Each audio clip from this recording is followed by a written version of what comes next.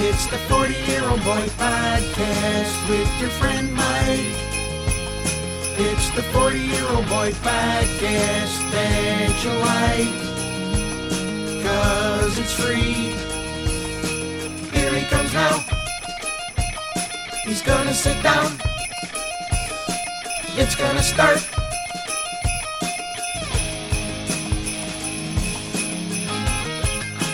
Hey, what's happening? Mike Schmidt, 40-Year-Old Boy Podcast. Oh, dude, it's gross. Fucking, I hate starting the show on a gross note. Nobody wants to do that, right?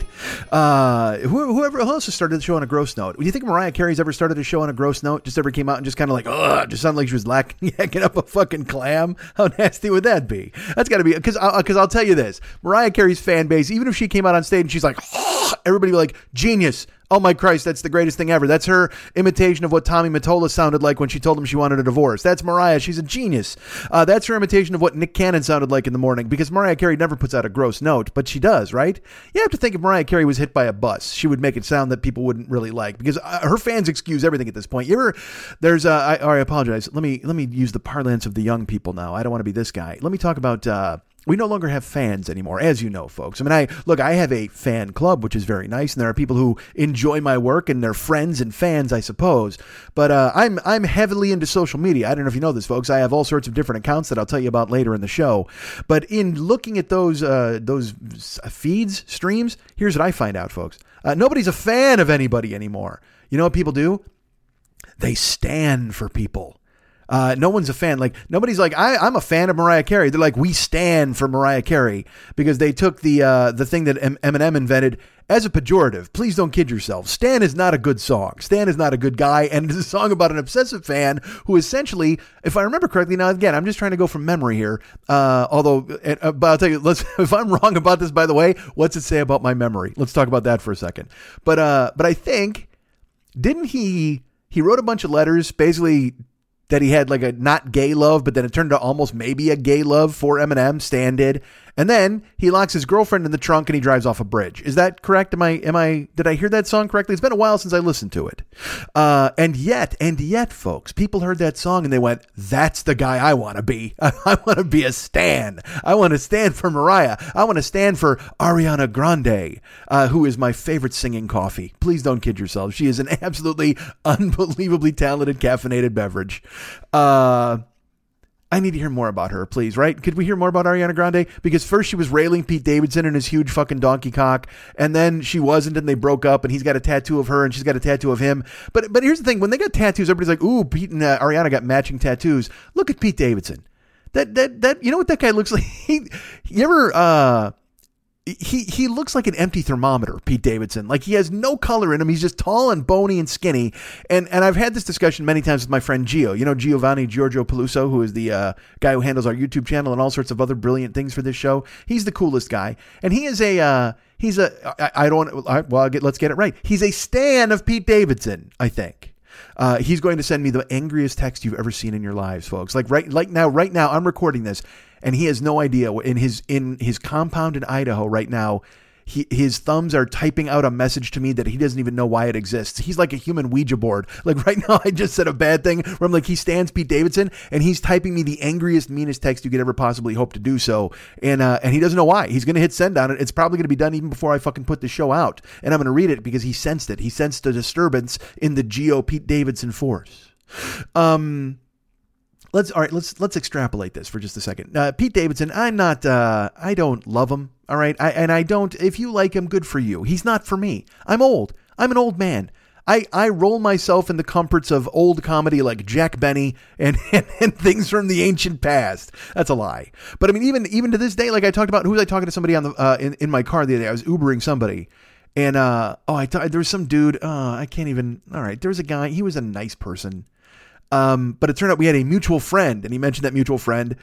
I'm just going to do this. If you're on a bridge, watch out, because it's about to get burned, and I don't mean to be that guy.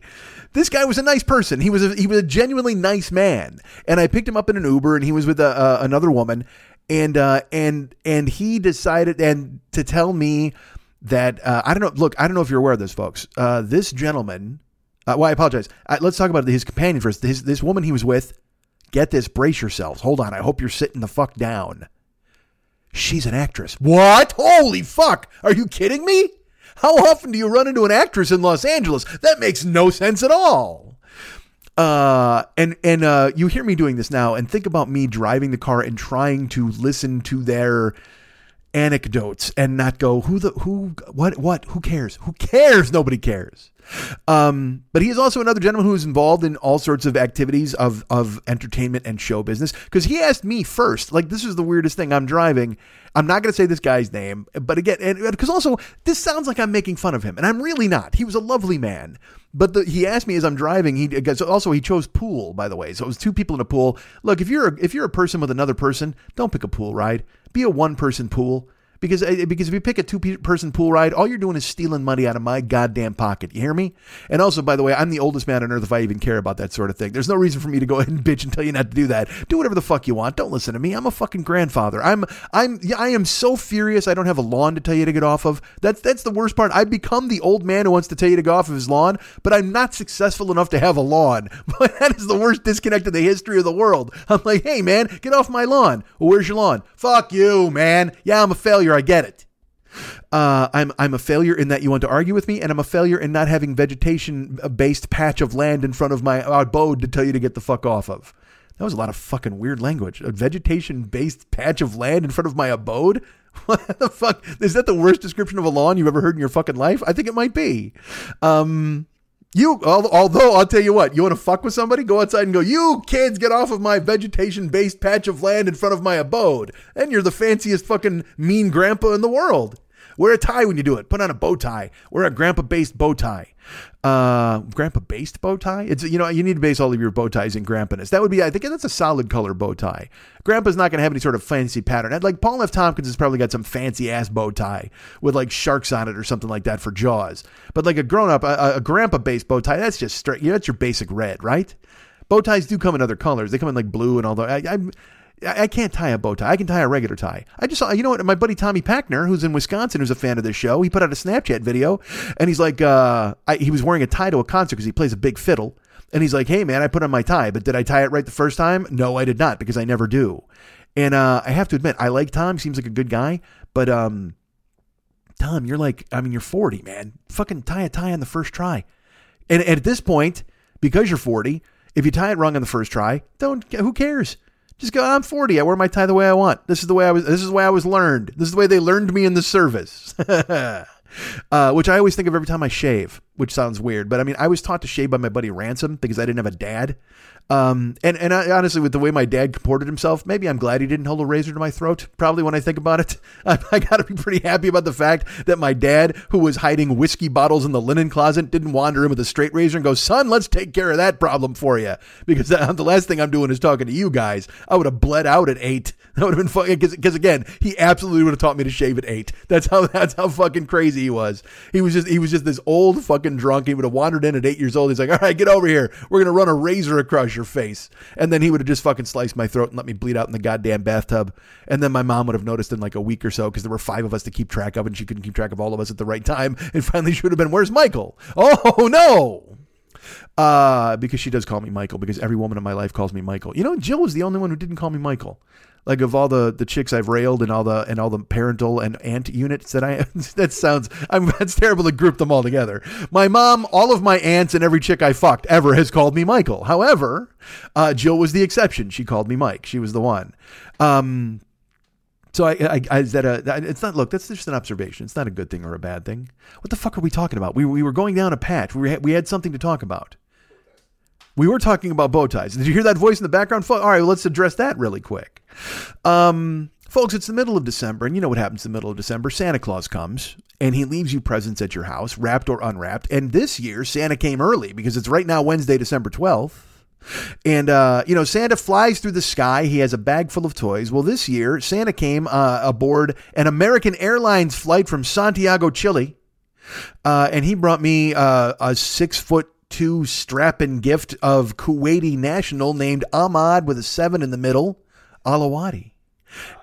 There you go. Did you hear him? I hope you heard him. He's I'm recording while he's here, which is good and smart because that's what you do. You want to have an audience. The most important thing too, when I have somebody here to laugh and listen to the show, is to make sure that I can't hear or see them. I would like to go ahead and lock them in a silent container, a soundproof chamber, not unlike they use in the game shows. So then I get no feedback whatsoever. I can't imagine that anybody's listening or laughing to this sort of thing because already I'm shouting into a fucking void by myself in a goddamn apartment. And then when I try to liven up by bringing a guy in from Kuwait, I flew this man in from from parts unknown. He's not even from Kuwait anymore. This guy's like the missing link, man. He just fucking wanders in with Skandor Akbar and sits down to fucking have a laugh at whatever the fuck I'm talking about. But unfortunately, he sits out of eye shot and earshot, so I have no idea if he's enjoying the show. So he's here, he's lurking, and you heard him yell yeah in the middle of this. And he said bow ties is what we were talking about, but I thought we were talking about something else. We were talking about stands and fans, and we were Oh yeah, the razor. Oh, that's yeah, because I was taught to shave by when I talk about it makes me think of the military. It's because I was taught to shave by my buddy Ransom, who was a military guy, and so he taught me how to shave, and you use fucking hot water and you do this, and the strokes are all in the right way. And I think of it every time because I shave in the shower now. I have a shower mirror that you fill up with fucking hot water so it doesn't fog up. And then I shave in the shower, and I still do this thing where I'll shave, normal, the right way, the way I'm supposed to do. But then also I'll shave from the bottom, like from my Adam's apple up toward my eyes. That seems like a long stroke. I mean, I'm not going all the way up to my eyes, but I'm saying up, like from the Adam's apple up instead of from the ear down on the neck. I'm going from the Adam's apple up, kind of like scraping wise. I just bumped the mic, and I can still hear Ransom go, "No, don't," because that was what he did the first time he ever saw me shaving. Because I was shaving. All right, we lived together. It was me and a bunch of fucking dudes lived in an apartment in Lake Tahoe, and I was just trying to get along, man. That's all I was trying to do. I was lucky my father hadn't killed me when I was 8, as I mentioned. So I was shaving one day and Ransom just went, "No, don't," like that. And I was like, "What?" And because he's like, "What are you doing?" And I said, "I'm shaving." He said, "You don't shave that way. You shave like this way." And he showed me. And so now I've been saved from myself because I was always like, I would shave like that and I didn't cut myself, but I was always like really like fucking vibratingly raw. Like my face was just fucking hurting all the time. And luckily, he was there to save me from myself at the age of 21 or whatever the fuck I was. Was I 20 or 21 when I moved in with him? 80? No, it's 91. Oh, I was 24 by the time I got to Tahoe, right? Yeah, because in 86, I was 19. What am I, Jackson Brown now? In 65, I was 17. Fuck all that. But yeah, I was 24 in Tahoe? Holy shit. 67, yeah, I moved there I moved to Tahoe in 89. Fuck that. Well, all right. No, I moved to Tahoe in fucking 87. Hold on a second. Folks, there's a good chance I'm having a stroke right now. I can't even remember my own goddamn life. In 67, I moved in 86 to California. And then in 87, I moved to Tahoe because I was 20 and I was underage working for a gambler. And then when I got to be 21, that's when I moved in because all the shit at the fan with Guy, we wound up living in Dolores' house. I told you all this fucking stuff. I found Dolores' vibrator. That was fun. So go listen to year one. I had to have covered all of this shit in year one. So I didn't run into Ransom and those guys until I was I was just becoming 21. So, and I didn't move in with them until I was 21 when I moved in. So yeah, he saw me shave when I was 21. So I didn't learn how to shave until I was 21. I was carving my face up like a goddamn game hen for years and years. And by years and years, I mean fucking what, 6? When do you start shaving? When you're fucking 14?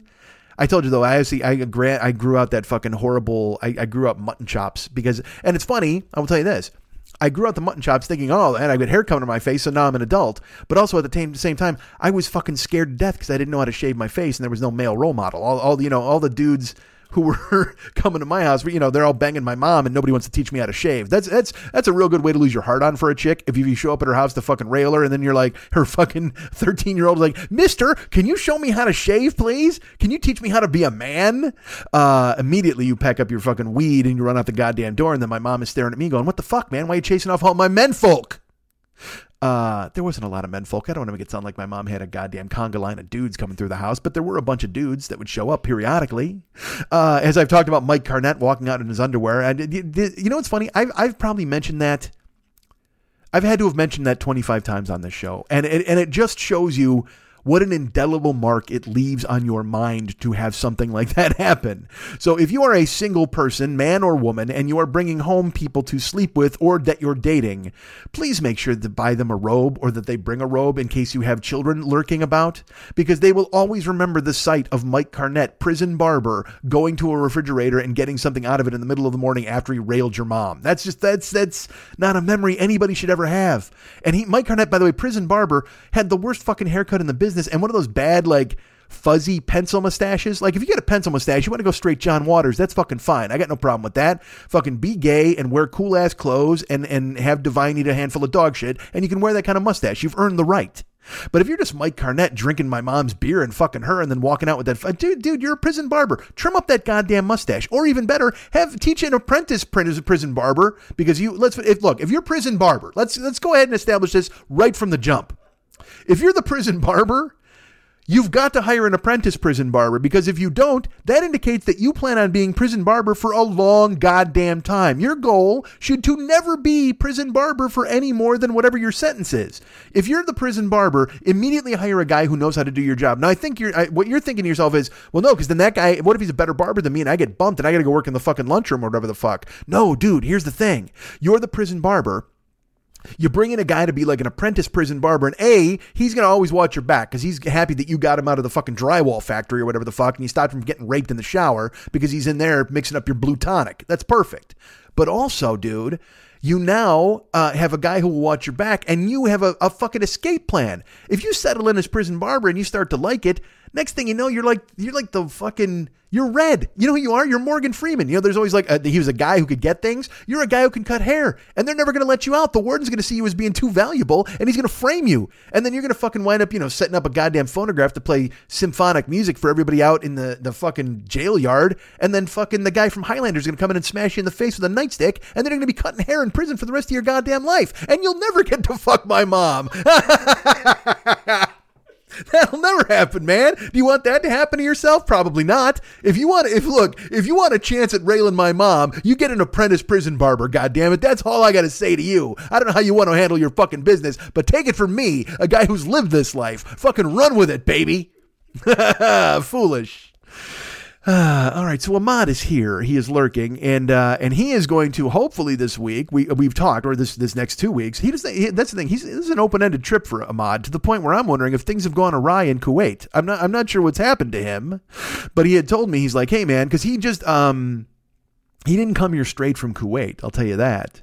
Our buddy Ahmad has been he was in South America for a while. Dude, all right, well, listen to this. Listen to this trail of woe. He was in Kuwait, and he told me, he's like, yeah, I think I'm coming out there. I don't know the date yet, but I'm going to buy a plane ticket, and then I'm not sure how long I'm staying. And I said, all right, well, what are you doing? And he's like, well, first I'm going to South America for a while. And I go, with who? And he goes, some guys I know. And I'm like, all right. And then what? I go, what's the plan in South America? He goes, nothing. We'll probably just be in a lot of the outback, kind of a hike maybe. He would never be pinned down to exactly what his plans were in South America. Well, okay, you've been vague the whole time. I'm not lying here, is what you're saying. But that's because, look, it's a byproduct of the fact of the way that Ahmad lives his life, and in the larger scheme of things, the way Kuwaitis live their lives. They don't have a care in the world. Are you aware of this? Kuwaitis just trip the light fantastic, and everything happens for them. You ever see one of those like cartoons where someone's walking and he walks off of a cliff, and then he just kind of keeps walking, and there's no bridge, there's no way to support him at all, and he somehow continues to walk? That's how Kuwaitis live their lives all the time. Nothing bad ever happens to them. Oingo Boingo originally wrote the song "Nothing Bad Ever Happens to Me." It's from the Kuwaiti perspective, because nothing bad has ever happened to anybody in Kuwait, except for that nastiness in the early 90s. But that's all, look, that's all a memory. That's all that is now, is a memorial in a park that I walked through. Nobody out there even thinks about it. Like the Gulf War is fresh in my memory. I mean, I remember watching it on fucking television and guys hiding under TVs and the Scud stud and all that bullshit. And then I go to Kuwait and I'm like talking to Ahmad. He's like, I was 1 when that shit fucking happened. And I'm like, oh yeah, that's a good point. But also, we've been led in America to believe that even if you're 1 year old, you got a fucking machine gun or an AR-15 over there and you got to fucking handle your business, because we've been told the Middle East is the new Wild West. Let's put it this way. If there's a directional in your name, there's gunplay involved, no matter what. North Korea, Middle East, Wild West. If you've got any sort of directional involved in your goddamn name, there is going to be trouble. Something's going to get shot. Even West Hollywood. Yeah, look, I'll tell you this. West Hollywood, you are fully capable of taking a shot in the eye at any moment. Whether it's a bullet or a fucking load, you're going to get fucking blasted in the face. So if you got a directional, man, that's fucking crazy. You're in trouble. So Ahmad was like, yeah, man, I might be there. It's a matter of time and when I'm going to go here. And it depends. But the more I think about it, the trajectory of, hey, man, I might be in South America for a couple of weeks. And then I think I'm going to come to America and I'm not sure when I'm leaving. It makes me wonder how many bodies he left behind in Kuwait. Like, who's been murdered? Who's been left? What horrible crimes did he commit? How much embezzlement has he done? Because he brought 2 bags. I mean, this dude's been gone from his house for like a month, and he brings a suitcase and a backpack. And I was like, hey, do you want me to carry one of these? He's like, don't touch the backpack. I'm like, oh, all right, I don't.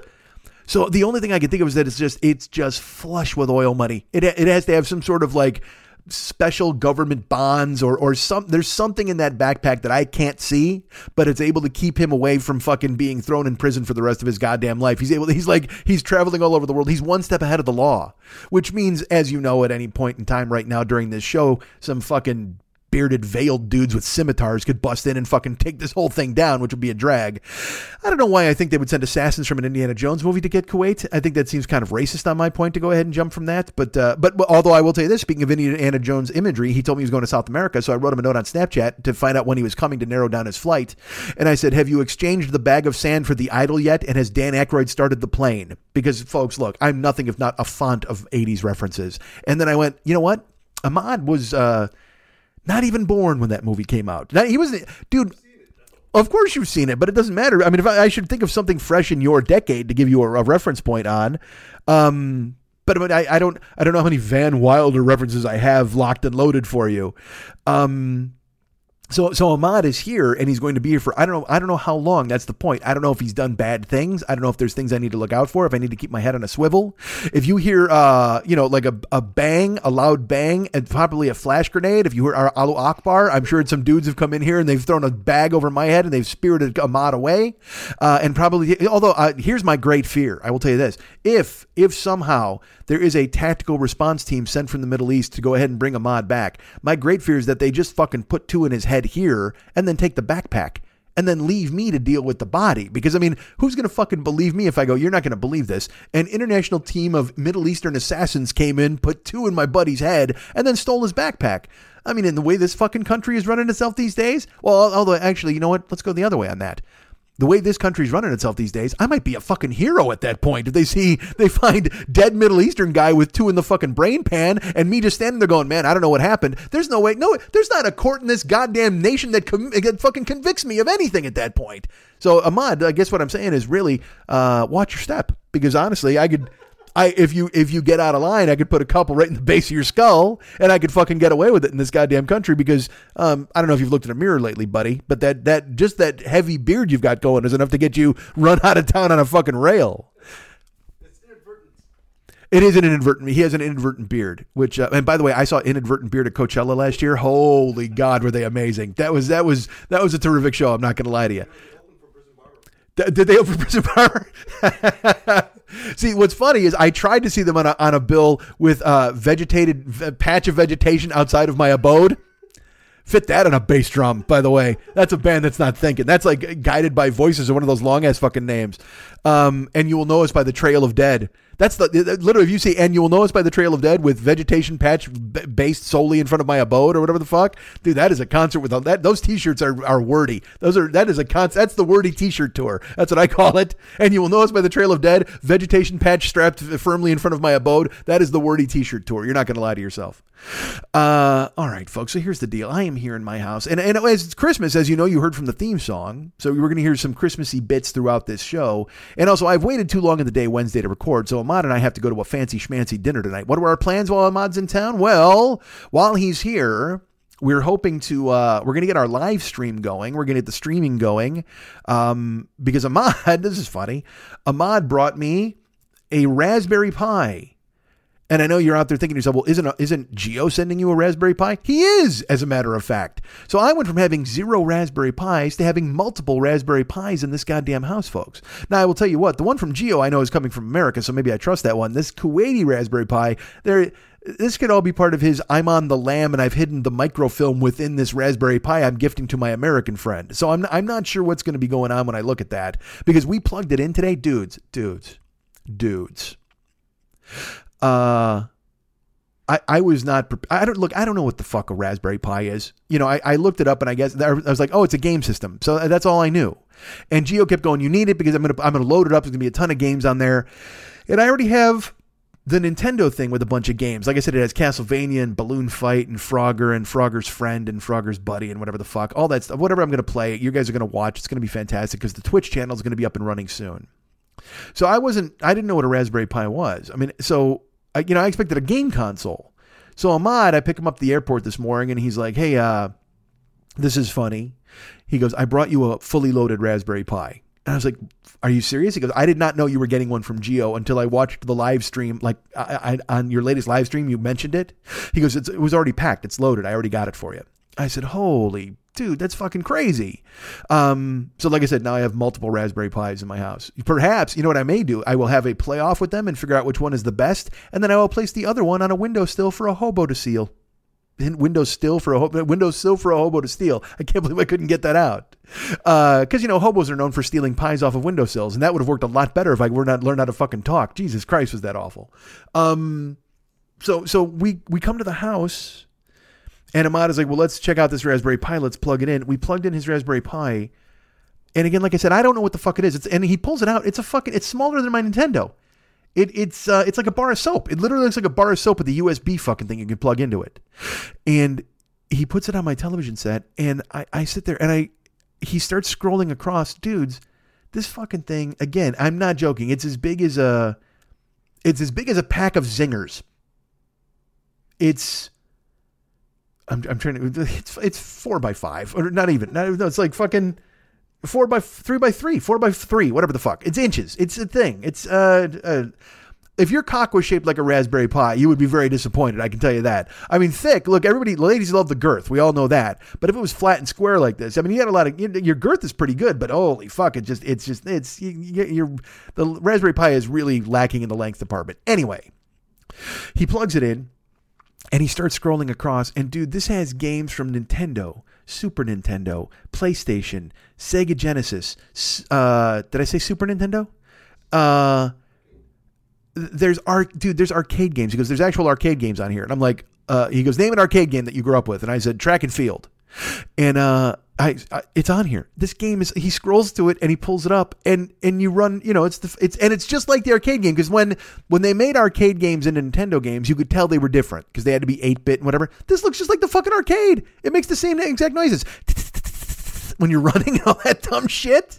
So we played Track and Field for like a minute, and then he's like, what's another arcade game? And I go, I don't know, Ikari Warriors. He goes, what the hell is that? I go, it begins with an I, Ikari Warriors, because it was in a pizza joint I worked at. And he scrolls all the way down, and there's fucking Ikari Warriors. It's all in alphabetical order. And he pulls it up. Yes, it's in there. It's the exact game. Ikari Warriors is in this fucking, all these arcade games. But that's what I mean. So the consoles, there's like 12 different consoles, including, there's something Nintendo invented that killed people. And I'm like, I didn't even know this fucking existed. They must have covered that shit up really quick.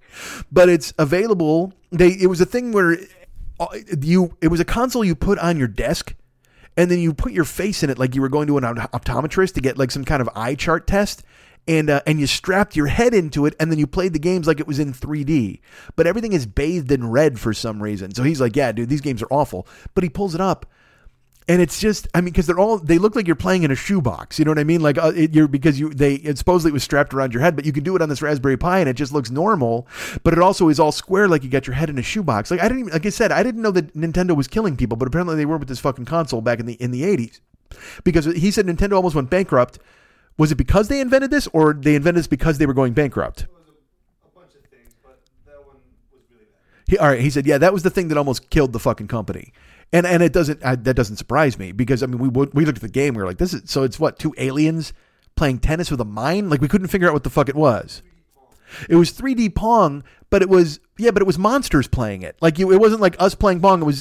It was fucking terrible. But it doesn't matter. The point is with the Raspberry Pi, dudes, I've got now, I'm going to take a guess. All right. I'm going to guess there's at least 600 games on this fucking thing. I mean, you think higher? All right. Ahmad says higher, but I mean, because there's 12 different consoles. What was that one that was just what was the one that looked like a spaceship? It was a Japanese thing and all the writing was in Japanese and we opened it up. Yeah, that's it. Because I've never heard of that fucking thing until this morning. The Wonder Swan console. I don't know what the fuck that is. It has Game Boy games. So and then I talked to Gio. I said, "Hey, Gio, you're not gonna believe this. Fucking, I got a whole Raspberry Pi." And then Gio's just like, "Yeah, I'm sending you like a completely different one. I'm sure it's got like because it's got video." Trailers and it's got all these different things and he's sending me a 3B and Ahmad has because I told Ahmad, I go, is this a 3B after Gio told me what I needed? And Ahmad goes, it's a Raspberry Pi. I mean, what the fuck do I know? Because Gio's the expert in this. So both of us were just kind of like, I don't know what this is. But so yeah, I looked at these games, dude. So anyway, so with Ahmad here, we're hopefully going to do a Twitch broadcast in the next couple of weeks. We're going to do at least a test, and maybe I'll get to play a game or two, and we'll start setting it up to where we can actually get things up and running. Because again, Gio has sent me a Raspberry Pi. I've got a PlayStation camera. I got the PlayStation. I don't know if I told you guys I got a PS4. Did I mention that on the air here? I don't know if I did. I know I told people on the live stream last week. How did I get a PS4? You ask. Well, that's an interesting story, and it's a story that I'm probably going to tell you right after this. Hey, I'm Seamus, and I'm Louie, and we're the Christmas Elves! Hey, we'd like you guys to meet another one of the Christmas Elves. It's our little friend Bogus the Elf. Hey, you guys! Glad you folks could join us. We're about to play our favorite holiday game, the 40-year-old boy drinking game. All right. Sweet, you guys. Okay, it's simple. We've all drawn a Schmitty-type phrase or word at random, and we're about to listen to the latest episode of the 40-year-old boy podcast. Every time Mike says our word or phrase, we take a shot out of this bottle of Yukon Jack. Hey, now. That sounds good, Essie. All right, let's see. Oh, I drew the phrase. Folks, I'm not going to lie to you. Oh, wow, there you go. Louie, what did you draw? I got the word literally. Oh, man, I hope you didn't drive.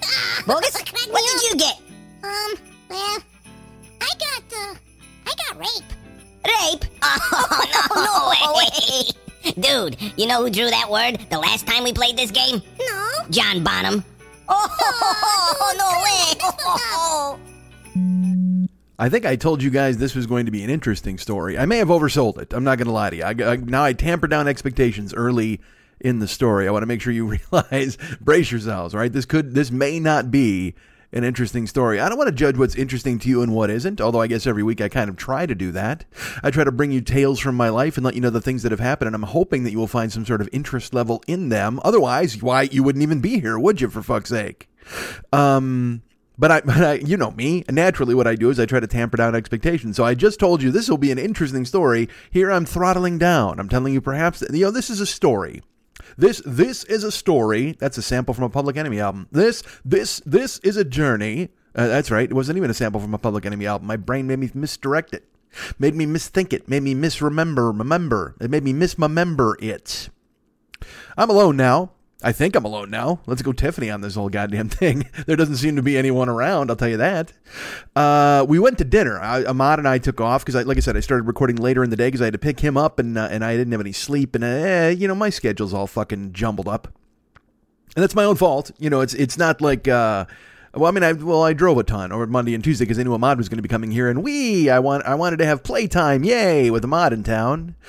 So I tried to drive as much as I could on Monday and Tuesday to ensure I would not have to drive so much on Wednesday and Thursday, or at all, quite frankly, or Friday, Saturday, and Sunday. We'll see what happens. But so I did not drive. Jesus Christ, I'm babbling. But my schedule's kind of funky. So Ahmad came over here. I didn't get to record. I recorded that first half hour here with him. And then he and I went to dinner. We just went to Animal, and look, here's what we did. We went and had there was a special prefix dinner with our good friend Nate Appleman, and by Nate Appleman, our good friend, I just mean a chef named Nate Appleman whose work I've been following. And I know you think that's weird. You're like, so what do? You subscribe to Salad? Is that what you do? You've been following, huh? You've been charting his breakthrough work, his groundbreaking work in soup. If you made a soup, yeah, I would fucking love it. I follow Nate Appleman, I apologize, on Instagram, and he always, I mean, he's just an interesting guy. He competed in the Next Iron Chef contests. He's a corporate chef for Chipotle. That's the French version. He consults for Chipotle. But I've always wanted to, I just, this will sound ridiculous and I don't mean it to. It sounds pretentious and I certainly don't want it to, but that's the fucking, this is the realest the way I can put it. I've always wanted to try his food. He looks like an interesting cook. And I'm fascinated by people who make things that I would enjoy or that look really fucking good. On Instagram, he has a series called Home Cooking, hashtag Home Cooking, where he just makes stuff at his house, and it all looks so goddamn good. So when I knew he was coming to Animal, because Animal's having a 10-year anniversary deal where they were getting people to come and kind of guest chef, I guess, or do a night a month, basically. Tom Colicchio was in town. I did not get to see him, but I also I bailed on it because, look, I'm not going to lie, it was kind of expensive. And I'd had Tom Colicchio's food in New York already at Kraft, and it was really good. So paying again to have it in Los Angeles, I'm like, if you're going to pay this kind of money, reserve it for people that you don't, you've never had. And that was one of the reasons why I wanted to go to Thomas Keller from the French Laundry when he was there. But those reservations were gone, brace yourselves, in 10 seconds. That's not a joke. In 10 seconds, those were gone. I was online, I tried, and they disappeared. Because Thomas Keller is a fucking badass. I mean, I can't, there's very few names in the industry who would actually close the joint down that quickly, and he was one of them. And I monitored all night, all over the coming weeks to see if there was a way to sneak in there to Thomas Keller's thing, and there was not, unfortunately, but that's fine. Eventually, I'll get to the French Laundry someday, I hope. Or he'll come, eventually he'll come to my joint. Maybe that happens. Maybe he comes to my house. Maybe I hire him here. And then I'll tell you what, those reservations will be gone in 1 second because it's only me, baby, at a fucking table with fucking Thomas Keller walking around with a goddamn apron on. But Nate Appleman was also on the list, and I knew I was going, and I made the reservations once the second they became available, and we went last night. Technically last night, I guess. This is 2 hours after I've gotten home after dropping him off. I was supposed to sit down and just kind of dive right back in, but I'm like, hey man, why don't you hold off a little bit on that? Because that's who I am. I had to let Nate Appleman's amazing food settle because that's how I handle my business. I had to settle, baby. So sure enough, we went to this thing last night at Animal, and Ahmad has got, he's still kind of fucking. He didn't have any jet lag yet. I was waiting for it to set in, but we go to Nate Appleman's thing, and folks, it was damn good. I mean, it was just, the first course was Tennessee ham with mustard and a sorghum and cider vinegar, and served on an apple. Oh my God, was it delicious! Now I will tell you this: our good friend Ahmad keeps it halal. You know that he can't have any pork, so he did not have any ham on his, so he missed that small sliver of amazingness, but the apple itself was worth it. He even looked at me, he just closed his eyes like, oh my God, dude. When you have food like that, guys, and look, it's not all about feeling like you're jerking off. It's not all about closing your eyes and orgasmically going, oh my God, even though you wind up doing that a lot of the time during the meal. But the second you put magic in your mouth, you just want to do a fucking somersault. You roll your eyes. You look at the other person you're with. And that's the good thing is that, I would have gone to Thomas Keller alone. I was a listener named Ben and his husband Peter were going to come with us to some of these things. And it just wound up not working out. Like last night was Appleman. And I didn't hear from Ben, when the reservations went on sale because I had been staying in his ear about it. And it's a weird ask. Like I didn't want to bother Ben with it because, it was a lot of money per person. So if you're inviting somebody to dinner and going, hey man, you should come to dinner with us.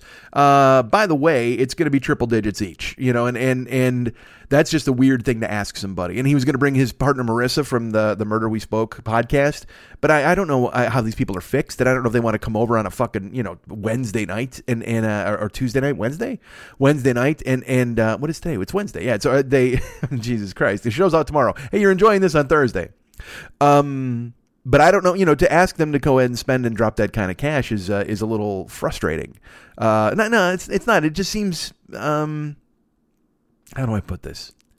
Not arrogant. I don't know. To ask them that, you're putting them in a spot. You know what I mean? They have to say no. You're making them make a decision that they probably would never really make because nobody thinks they're going to drop triple digits on a goddamn dinner. So it seems presumptuous to think that you can ask them, hey, you guys should come. We'll make reservations. We'll all go. It'll be fantastic. And you know, because for some people, that's their fucking electric bill. You know what I mean? Or their cell phone bill for the month. And I understood that, you know, I mean, so I knew what I was getting into with a mod, but to get other fucking people on board, it just seemed like a weird thing to go, hey, you should come with us and spend a lot of money. But you have to experience it with another person. I mean, I've done, you know, when I used to travel solo, when I was doing shows, you know, I ate at fucking Chef Jose Andres' restaurant, as you know, by year 5 or whatever. I was tweeting it live, and then the chef wanted to buy me dinner. He was seeing my tweets on social media, which was fucking amazing. And my main regret was that I turned it down because I'm like, no, man, I pay chefs for their work. Fuck you, man. That's a better story if you take the fucking comp. And then you just tip the waiter the money for fucking, you know, what it cost. But whatever. I wasn't thinking at the time. I was so flabbergasted that they came up to me. It was just like, whoa, dude, seriously? And I felt like, again, you know what? It was the shame factor inside me who was thinking, well, I'm not doing this for that reason. I'm telling everybody how great it is, you know? And like when I went to Chef Hubert Keller's Burger Bar, you know, which is not a fancy joint, but I did buy like a $30 cheeseburger, which was, it was every bit the $30 cheeseburger and a Twinkie shake with a fucking Twinkie jammed all the way in it. That was in fucking, you know, outside St. Louis at a casino. Look, I've had some adventures, folks, solo and otherwise. Last night was not solo. Me and Ahmad went. We had that first course. Then they brought us a second course, which, I mean, look, I'm not going to run down the entire goddamn menu. That seems like a lot of craziness for me to live within that. Unless you want it. Is that what you want? Is that what you're thinking to yourselves? Mike, we live vicariously through you for these kinds of things. Was there any way that you could go ahead and fucking let us know that this is happening? Can you please tell us the things that you ate? Because we're not going to be able to survive. Our second course, well, look, they brought us the fucking ham. They brought us a raw tuna course.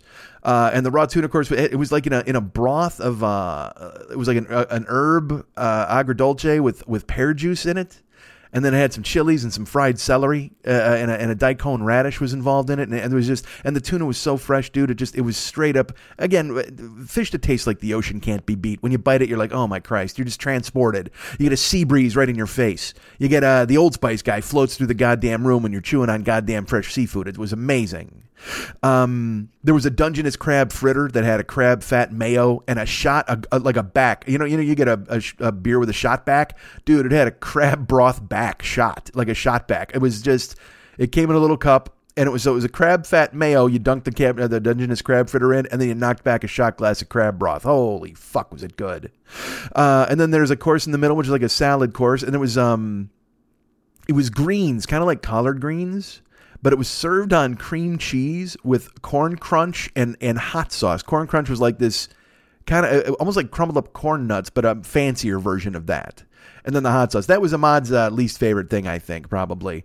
But I thought it was good. And then they brought persimmons, fuyu persimmons, but they had sliced them thinly with a slice of kohlrabi and a slice of cucumber. And then they had put peanuts and then this special Moldana cheese they had grated over the top. And you ate it like a little taco. You folded up the kohlrabi and persimmon and you threw it in your mouth with the cucumber in the middle. And goddamn, was it good. It was so... I mean, the key to it was the cheese. You know me, I don't like a freestanding cheese. But this cheese, it had kind of that...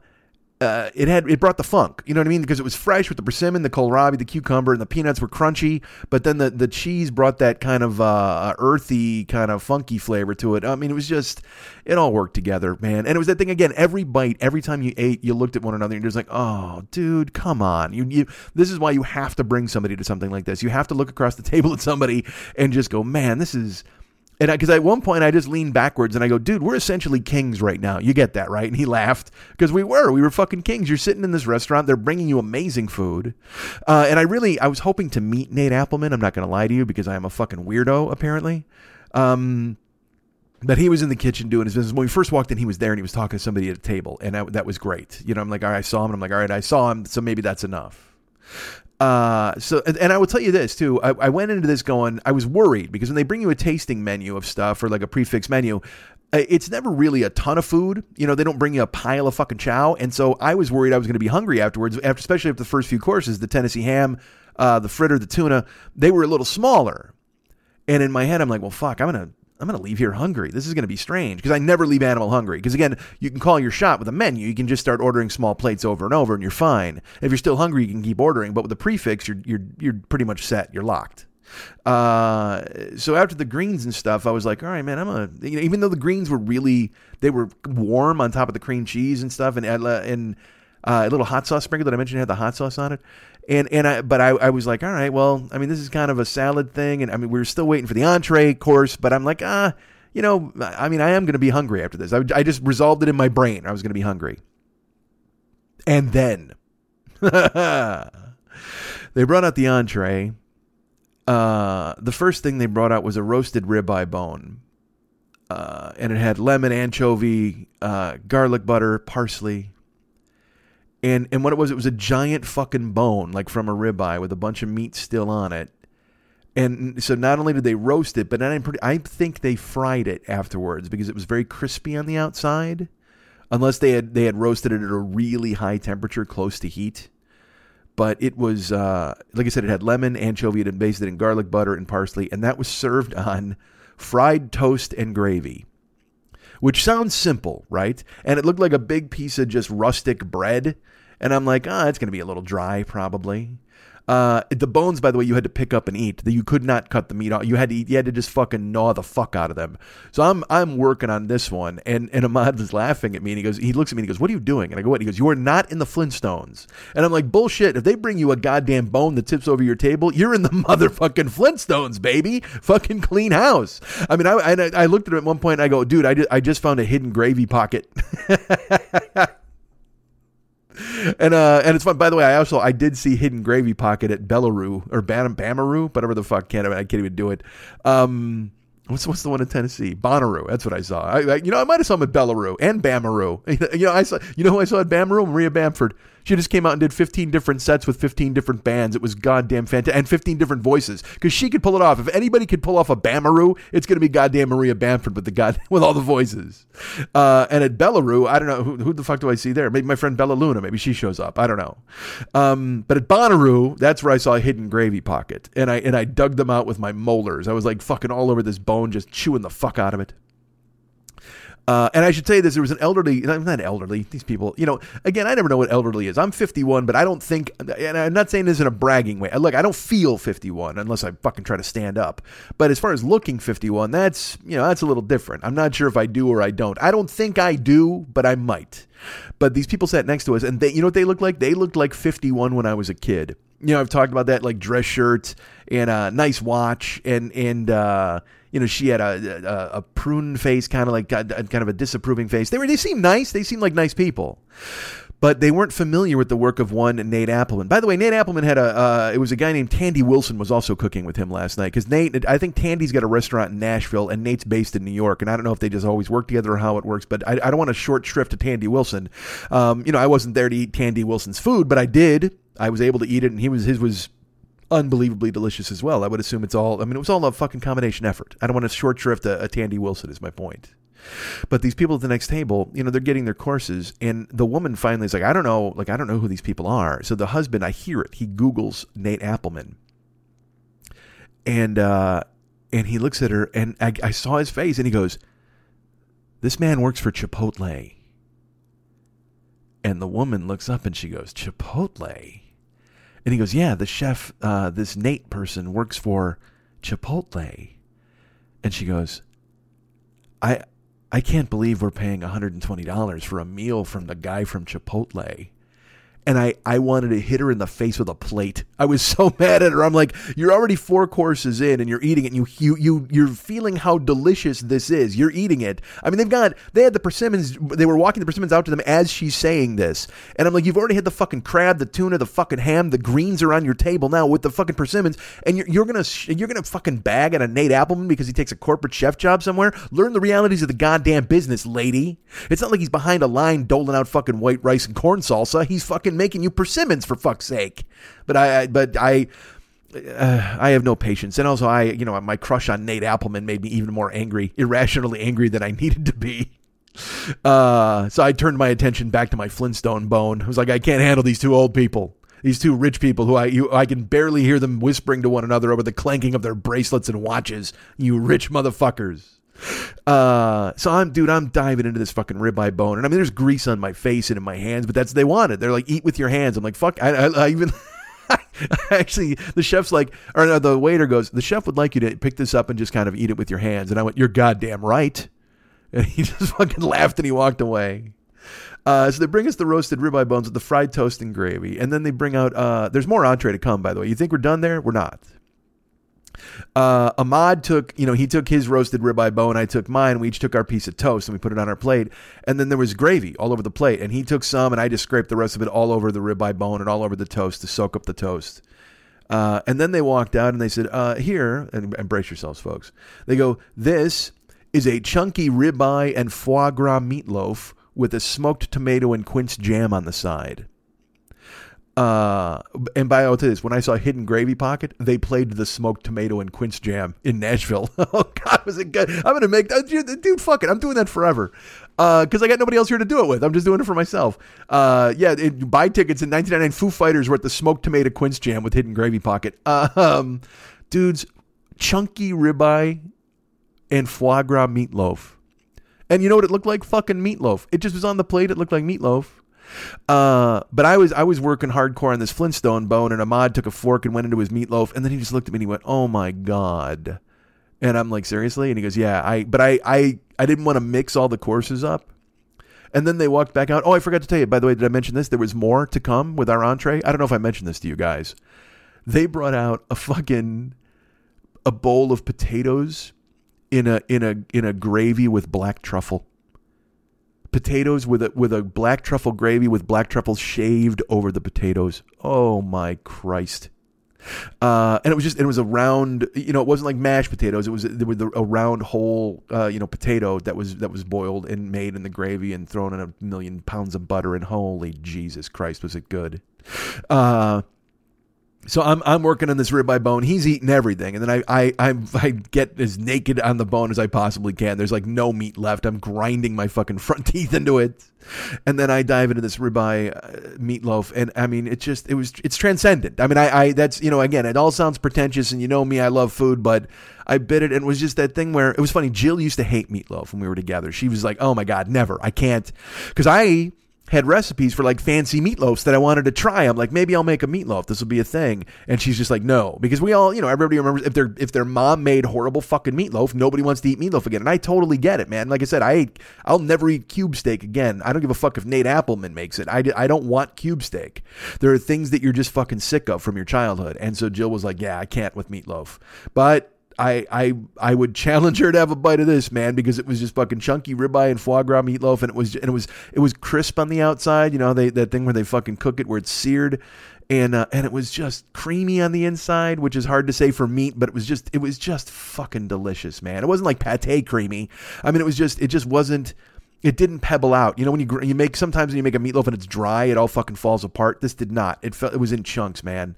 And we knocked that back. The tomato and quince jam was good. It had an overall too smoky quality for me. And I know why it was there. It was there to break up the richness of the meat, because there was a lot of, come on, we're looking at ribeye, foie gras, fucking bones, roasted bones, and lemon and garlic butter. The lemon was very faint, so it didn't really cut through.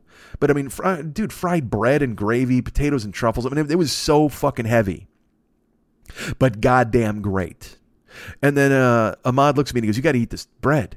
I'm like, "Well, I will." And he's like, "No, man, have a bite of it now." So I pick up the bread. Now the bread looked rustic and dry, but that's because they had fried it in so much butter. It took on this sheen of like really good toast, and then they soaked it in the gravy. They tossed it in the gravy, but the gravy soaked into the bread. Oh, dudes, brace yourselves. I mean, I even said to him, I was like, I might, I want to stick my dick in that crab fat mayo. And then the rest of the meal, I'm like, Jesus Christ, I wasted my dick on the crab fat mayo. I should have put my cock in everything else. But dudes, the meatloaf was ridiculous. The ribeye bones. So again, stupid me. I eat the fried toast and gravy. I eat the rest of my ribeye meatloaf. And you're working on everything. You're killing it. And by the time it finished, I leaned back and I looked at him and I go, I thought I was going to leave here hungry. I don't even know what the fuck was wrong with me, man. And we started laughing. We still had a dessert course to come, and we're working on the bones. We're eating and the table's clean, and we're sitting there. And then Nate Appleman walks out of the kitchen, and he goes to the first table he sees, and he's kind of talking, and he looks up, and I catch his eye, and I kind of I wave. So he's talking to people at that table, and then he makes his way over to me. And guys, let me tell you something. Your hero here has met a lot of people, and he has composed himself in a way where he's felt good about himself afterwards. I'm going to tell you that at Animal meeting Nate Appleman, I don't know why, I gushed like a lady. I was like school children meeting Michelle Obama. I don't know what the fuck happened to me. But he reached out, and he's just first of all, he's also a beautiful man. He's a really good looking guy, and he's all tatted up and shit. And it's intimidating because he's really good at what he does. And I just, and also there's that kind of, look, I won't lie, there's kind of a feminine aspect to, I just ate your food. Everything you just made went in my mouth. Like that thing was kind of floating through my head. And so I shook his hand and I got to tell him, look, man, I follow you on Instagram and that home cooking stuff. I would love for you to do a cookbook. And he goes, well, man, cookbooks are really hard to do. I said, understood. I'm just letting you know that the quality of everything you make. And I mean, I would not stop talking. I go, my friend is here from Kuwait. He came in today. I picked him up at the airport and we came right over here for this meal. It's amazing. Thank you so much for coming here. I've been wanting to eat your food for a very long time. Ever since I saw you on The Next Iron Chef, and then I followed your career, and then you went to do corporate stuff. I mean, I've always wanted to eat your food, and then you didn't have a lot of brick and mortar. And he's smiling and tolerating me, but boy, oh boy, was I laying it on thick, man. I mean, I blasted him with a fried toast and gravy hose. Like, I mean, he walked away from me dripping wet. And he was very gracious and very nice, and he thanked us for coming. He told Kuwait, he told Ahmad, thank you for coming all this way and have the great rest of the trip. And I will tell you, look, did I feel that I was replied to satisfactorily? No, because he didn't go, oh my God, thank you. You're really nice. It was just, I don't know what I expected. You know what? Here's what I didn't expect. I didn't expect me to stand up and jerk off all over the guy. That was just a weird thing. And I will tell you this, I stopped short of asking for a selfie because I took a picture of myself with Chef Kevin Gillespie when I went to Atlanta. But it was a crowded dining room and he was meeting other people and I didn't feel like, and he was also still serving courses. I mean, we had a 7:00 sitting and they had sittings all the way until 10:00. So he was very busy, but he came out to at least circulate the room a little bit. And I was very happy I got to meet him. So not getting a photo with Nate Appleman, that's fine. But I got to meet him and tell him how, it's always, I like, me. I like meeting people who I admire and telling them how much their work means to me. And like I said, I got to meet Steve Vai, I got to meet Eddie Van Halen, I got to meet people like that and tell them what was up. So I got to tell Nate Appleman how much I enjoyed his food and how much it meant to me. And I like following him on Instagram. And he's always has these adventures with his son. And I mean, dude, I laid it on thick. I mean, you think I talk a lot on this show? I just did an episode of the podcast for him about him. Imagine that fucking happening.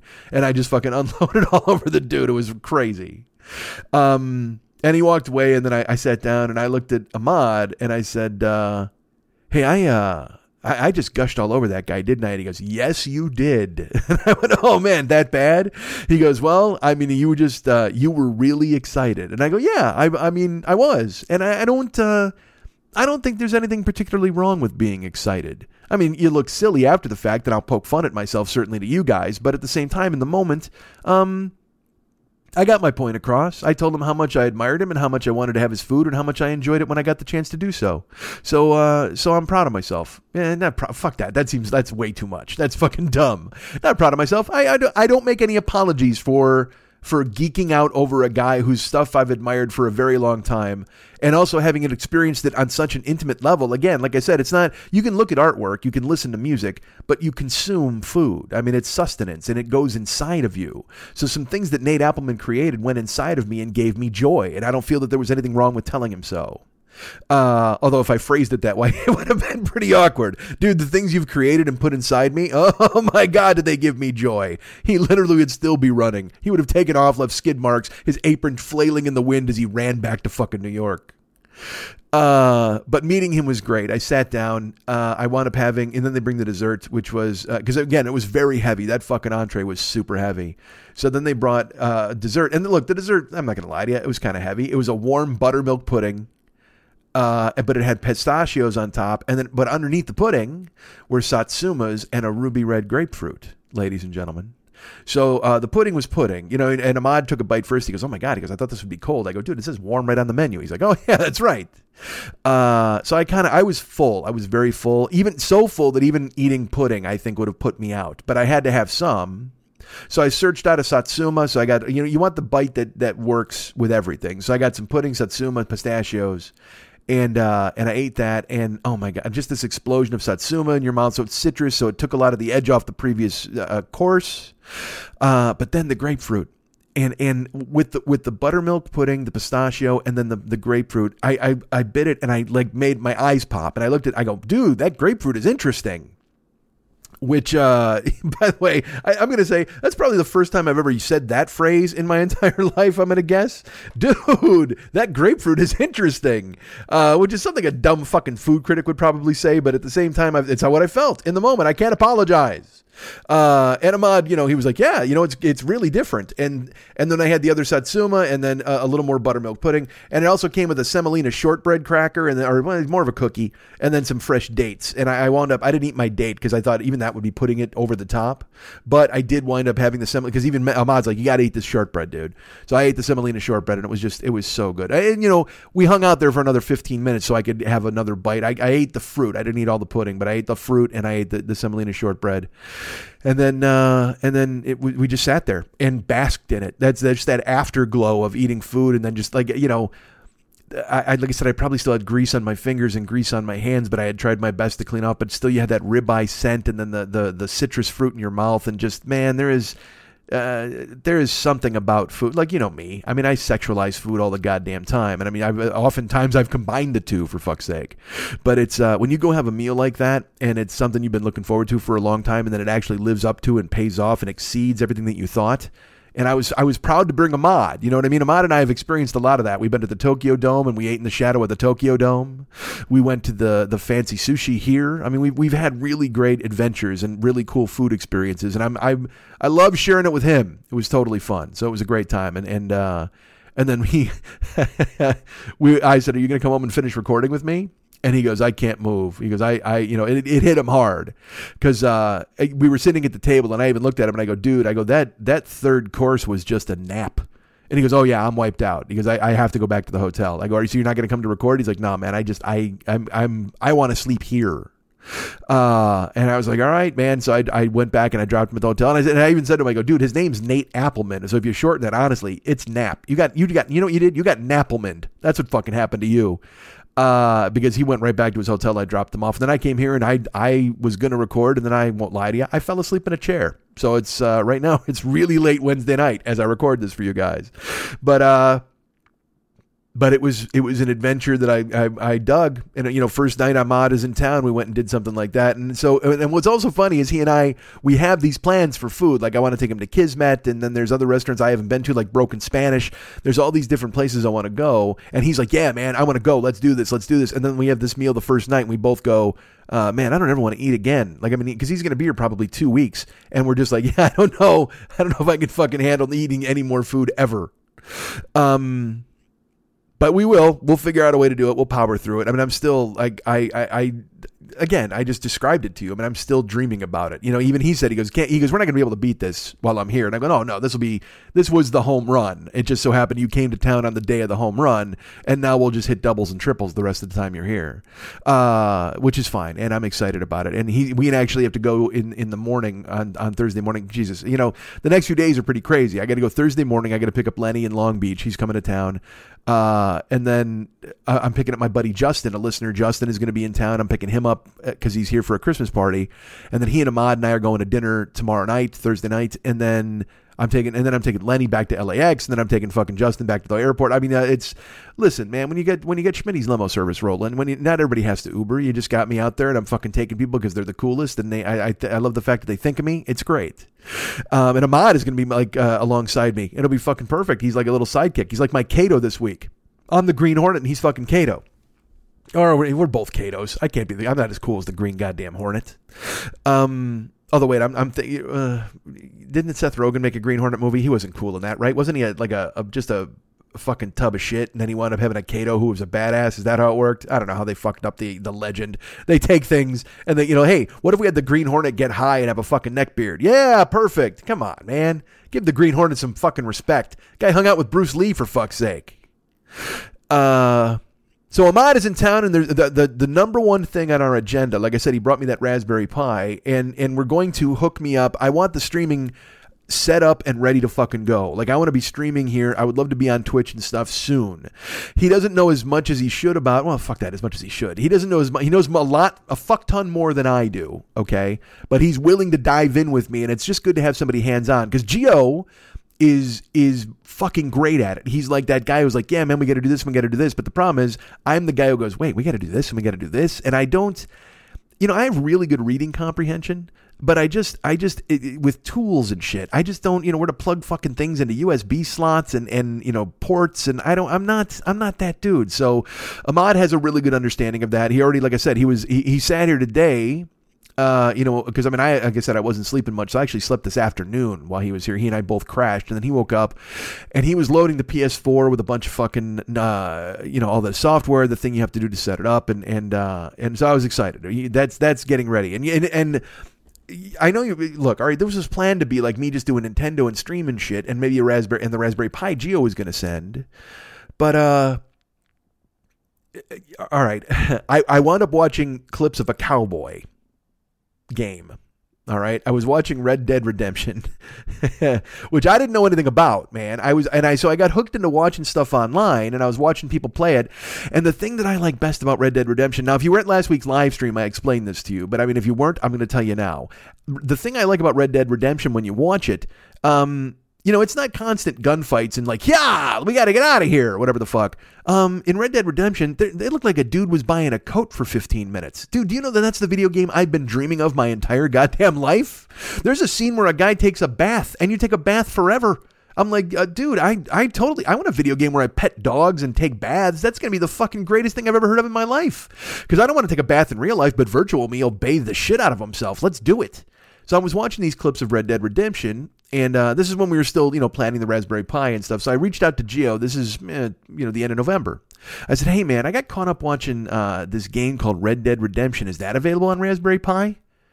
And he texts me, and he's like, wait a minute, where'd you see that? I said, online. He goes, you like that? I said, yeah, I thought it was fascinating. I saw these hidden Easter eggs and stuff like that, and I want to spoil stuff for you if you guys are playing, but there's all sorts of weird stuff people find. And he goes, well, that's for PS4 and for console. I said, oh, okay, so I can't do that. He goes, well, no. He goes, if you got a PS4, there's a button on the PS4 for streaming. Like, you could press this button and be on Twitch playing Red Dead Redemption instantly. I said, oh, he goes, Mike, he goes, I never thought you'd be interested in that sort of thing. I said, well, no, I'm fascinated by it. I said, I watched this dude petting a dog, and then he comes upon a guy in an alley, and it turns out the guy might, again, I'm not spoiling stuff, but I mean, I was watching all this stuff take place, and just watching the guy ride his horse and walk around and talk, Ahmad, I was talking about Red Dead Redemption. He goes, dude, your horse's balls shrink in the winter.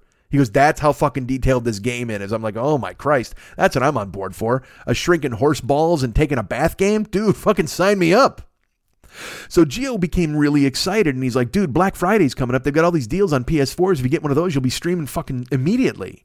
And I'm like, well, let's not fucking get carried away with immediately. I mean, I'll have the tools to stream, but I don't know if I'll be streaming immediately. So he's like, no, man, you got to go get a console. That's going to be perfect. Let's do it. Let's get a PS4. He goes, they have this slim bundle. You can go and pick it up. It's got Spider-Man. Oh my God. And there's a Red Dead Redemption one too. You got to go. And Gio revs like me. So he's rampaging and he's texting and he's typing. And I'm just like, look, I go, just tell me what to do here, man. Tell me what I got to do. So then all of a sudden, Gio fucking, he sends me money. I go, dude, why are you sending me money? He goes, because you got to buy this PS4. He goes, then you can pay me back. And I go, Gio, will you quit? He goes, it's an investment. It's an investment. Once you start streaming, things will start working out okay. And I'm like, dude, you can't. I go, you're in the same boat I am. And he goes, no, I'm not. He goes, I want to get you up and running. That's fucking cool as hell. So I was like, you didn't have to do this. He goes, no, you want to get the slim bundle for Spider-Man. That's what you want to get. You want to get a PS4 slim bundle with a Spider-Man game included. It's only $200. Then you want to get Red Dead Redemption. You want to do all these things. And I said, oh, okay. I go, what do I do here? And so Gio basically he's in Idaho at Mission Control. He's just telling me shit. He's like Morgan Freeman in Batman. He's my guy. He's my eyes on the scene who's telling me where to go. He's like fucking, who is Chris Christopherson? He's like Whistler in Blade. You know what I mean? He's just kind of a mentor who's telling me shit that I got to go do. And Gio's a bit of a day walker. I won't lie to you. He survives all night long, but he's also a day walker. But he starts texting me all these places to go. Now, and look, you know me. I didn't want to wind up caught up in all the shopping and bullshit. He's like, these are Black Friday specials. But he's telling me this on Wednesday. I'm like, well, can I get them now? And he's sending me screenshots. Like I said, he's at Mission Control. He's screenshotting. He's got some website that looks at all of the Walmarts and all of the Targets, all the Best Buys. Basically, it finds out where the PlayStation bundle is. It tells you how many they have in store and their availability. So he's sending me screenshots. He's like, dude, you got to go here. You got to go to Panorama City. And I'm like, I don't want to go to Panorama City. Like, it was this thing where I was resistant. I wanted to do what he said, but at the same time, I was kind of like, dude, it's because this was the Wednesday before Thanksgiving. Now, I think I've described to you already. I had to drive a bunch on the Wednesday before Thanksgiving, and I didn't even get to go shopping for food. But he's like, he was so adamant and so excited, and I didn't want to let him down. And also, I want to get this fucking streaming thing going. You know me, it's that thing where it's like, I'm like, I don't know if I'm going to pay this kind of money, but then I go out and have a triple figure meal for Nate Appleman. You know what I mean? It's like, if I've got money, I spend it, and I have adventures, and I come and tell you about it, and I'm gracious that you guys allow me to do that. Thank you. But buying a console, in my head, I'm like, all right, well, wait a minute. I bought a monitor. I bought, because I get money, Patreon stuff and money, and people contribute on live streams, and now I'm just dumping it back into the show to get this Nintendo thing and get live. So, and then Gio sends me money. He's like, pay me back when you can. And I'm like, all right. He's like, I don't want to let anybody down, and I want to be streaming as soon as I possibly can. Bought a fucking webcam, and then he sent me another webcam for the PlayStation. Dude, it's fucking insane. So he's in mission control, and he's just sending me screenshots. He's like, there's a Best Buy here. There's a Target in Burbank. And I'm like, look, dude, you can't, don't schlep me all over the fucking world. It's not going to happen. I go, so I focused in on a place in Burbank. There was a Best Buy in Burbank. And I even asked him, I go, there's a Best Buy by my house. Like, it's closer than Burbank. And he goes, nope, it's telling me that there's no number there. You can't go there. You got to go to Woodland Burbank. And they got, got like, over 100. I'm like, all right, fine. So I'm just trying to get, like I said, I'm not just buying a PlayStation console. I have to get the slim bundle with the Spider-Man game. All right, whatever. So I head out on Wednesday, the night before Thanksgiving. And, Black Friday used to be, you'd have to start lining up Thursday night at like 5 a.m. or, Friday morning, 5 a.m., Thursday at midnight to get in at 5 in the morning, whatever. Because I did Black Friday once before. Go ahead and listen to year fucking 2. And, dude, I did that for like a USB drive. That's how fucking goofy I was. I mean, I waited in line at Best Buy. I ran and I wound up buying, you know what I did? I bought the Chappelle Show, the Mr. Show, and the Arrested Development DVD box sets for like $10 each.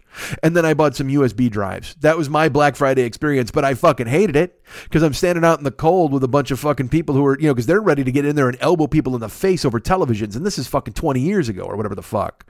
Or 15 years ago. I don't know when Arrested Development came out. 96 maybe? I don't know. No, 97 I was here. I've been here for 21 years. Maybe 2006. I don't know, dudes. But I waited in fucking line then, and but I wasn't fighting. Like I said, I just want these DVDs and these USBs, but I also in my brain went, I'm never fucking doing this again. And what's funny is I have a friend, Heidi, who's a friend of the show, Heidi Miller. She used to make she made T-shirts for Black Friday. Her and her daughters and her mom. And her friends, they would literally go wait. It was an event. Like every Thursday night, they would get their T-shirts ready. They were a fucking team, and they had lists, and they would break out in the store and just get fucking everything they had to get. They loved it, man. They really looked forward to doing it. They don't do it so much anymore because her kids are grown and she's got all sorts of other stuff going on. But it used to be a real thing. I mean, like a total event where they would line up. They'd have the shirts at the fucking Team Miller, and they'd get in there and just fucking take the store down. So part of me considered like contacting her and going, hey, could you put together Team Miller again and get me a fucking PlayStation 4 Slim bundle with Spider-Man on it? But again, I'm 51 years old, and that seems weird to ask my friend, especially a woman. I was like, I imagine her husband, Chris, just going, so let me get this straight. Mike's got you going out to the store to buy him Spider-Man? Is that what I'm to understand? Our 51-year-old comedian friend has called you from 2,000 miles away to get you to put Team Miller back together and drag your daughters out into the cold to buy him Spider-Man. Is that what I'm being told here? I don't need Chris calling me up and giving me a rash of shit. So I was like, maybe I don't bother Heidi with this. But fucking, Gio's like, he's sending me, go here, go there, go here. So Black Friday used to be Friday morning, but now it's bled into Thursday night, it's bled into Thursday day, and it's often bled into Wednesday night, as Gio told me. He's like, yeah, go to these places. They have them. I've got them. There's a list right here. So I go to Burbank, and I got to, I don't even...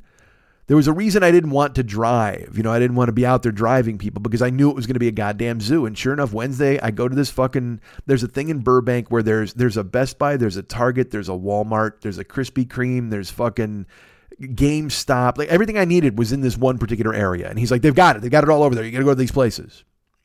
So I get in there and I said, which one do I try first? He's like, try Best Buy. And again, this guy he's at home. He's taking care of himself. He's taking care of his, he has his pets that he loves. So they're there, and he's doing all of this stuff, and he's doing his job, his real job. He's doing his Loveline stuff, but this guy still finds the time to mission control me and send me off to a goddamn Best Buy. So I'm grateful, and so that's why I had to go. Even though I tried to do that thing where I'm like, I don't want to fucking do this. This just seems weird. What am I doing?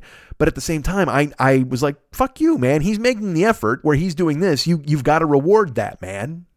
So, sure enough, I wound up, I walk into this Best Buy, and they look like they are girding for war. I mean, there is nothing but dudes. And I'll tell you this, I walk in the door, and there's a huge display of PlayStations right at the fucking door, PS4s. But I'm like, Slim Bundle, Spider-Man. Nope, they're just PS4s. So I go walking around, I walk past the fridges, I walk past all of these, again, literally men in chainmail and blue Best Buy shirts waiting to fight off the hordes.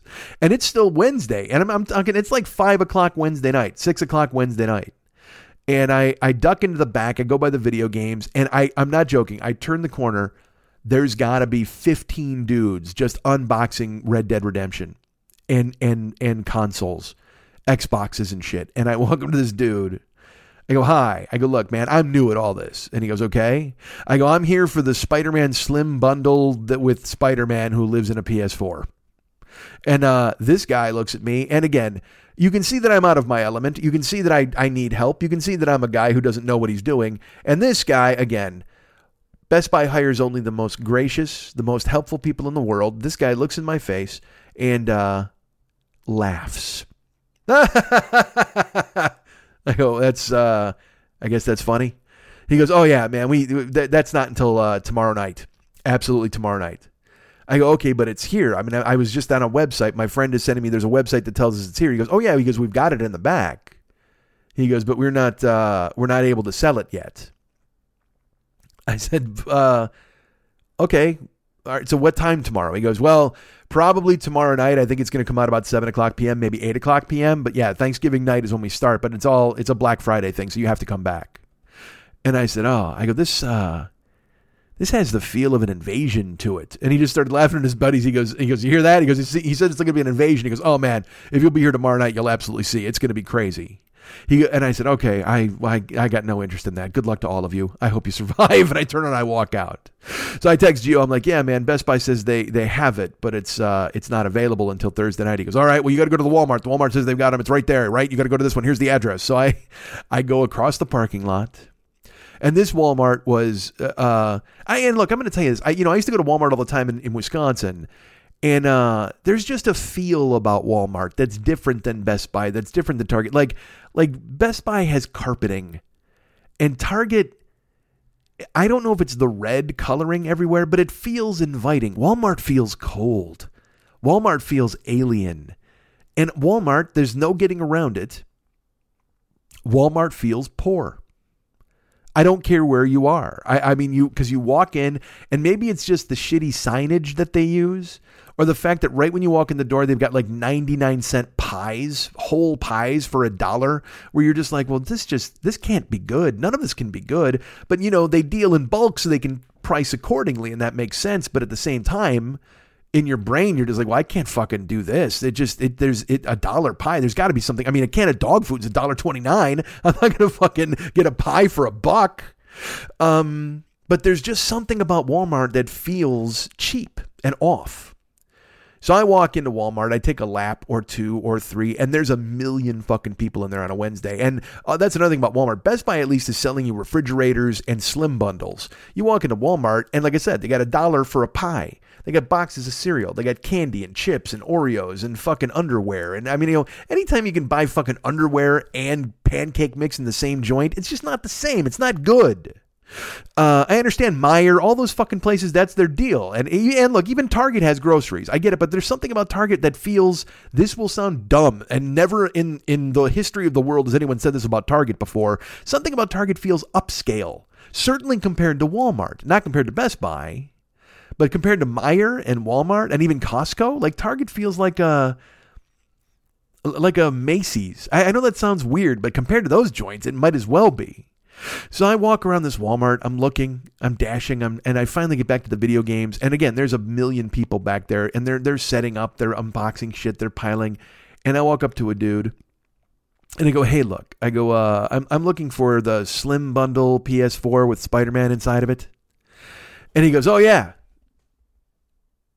And I said, "All right, well, where are they? Like, is there a display or something? Because I just kind of took a lap here." And he goes, "Oh no, it's not for sale yet."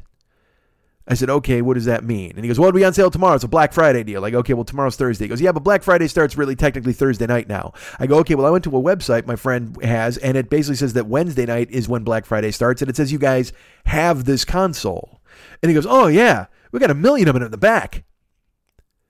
I go, "Oh, all right. Is there a way to grab it?" He goes, "Oh no, man, it can't be on sale until tomorrow." I said, "But you realize it doesn't make any sense. I'm willing to spend the money now. I mean, I'm just a day early." He goes, "Oh yeah, but they have a finite number of them. They can't put them out for everybody. And if we sold them now, we couldn't have them here on Thursday to sell." I said, "Okay, so I'm not going to get one." He goes, "Well, not now." He goes, "But if you come back Thursday, the line will probably start up about 3:00 in the afternoon." I go, "On a Thanksgiving day?" And he goes, "Oh yeah, it's going to be crazy around here." I go, "There's no way I can get one." I go, "But you do have them." He goes, "Oh yeah, we got 1 million of them in the back." And I go, I heard that, but I can't get one now." He goes, "No." And I said, "Would $20 change your mind?"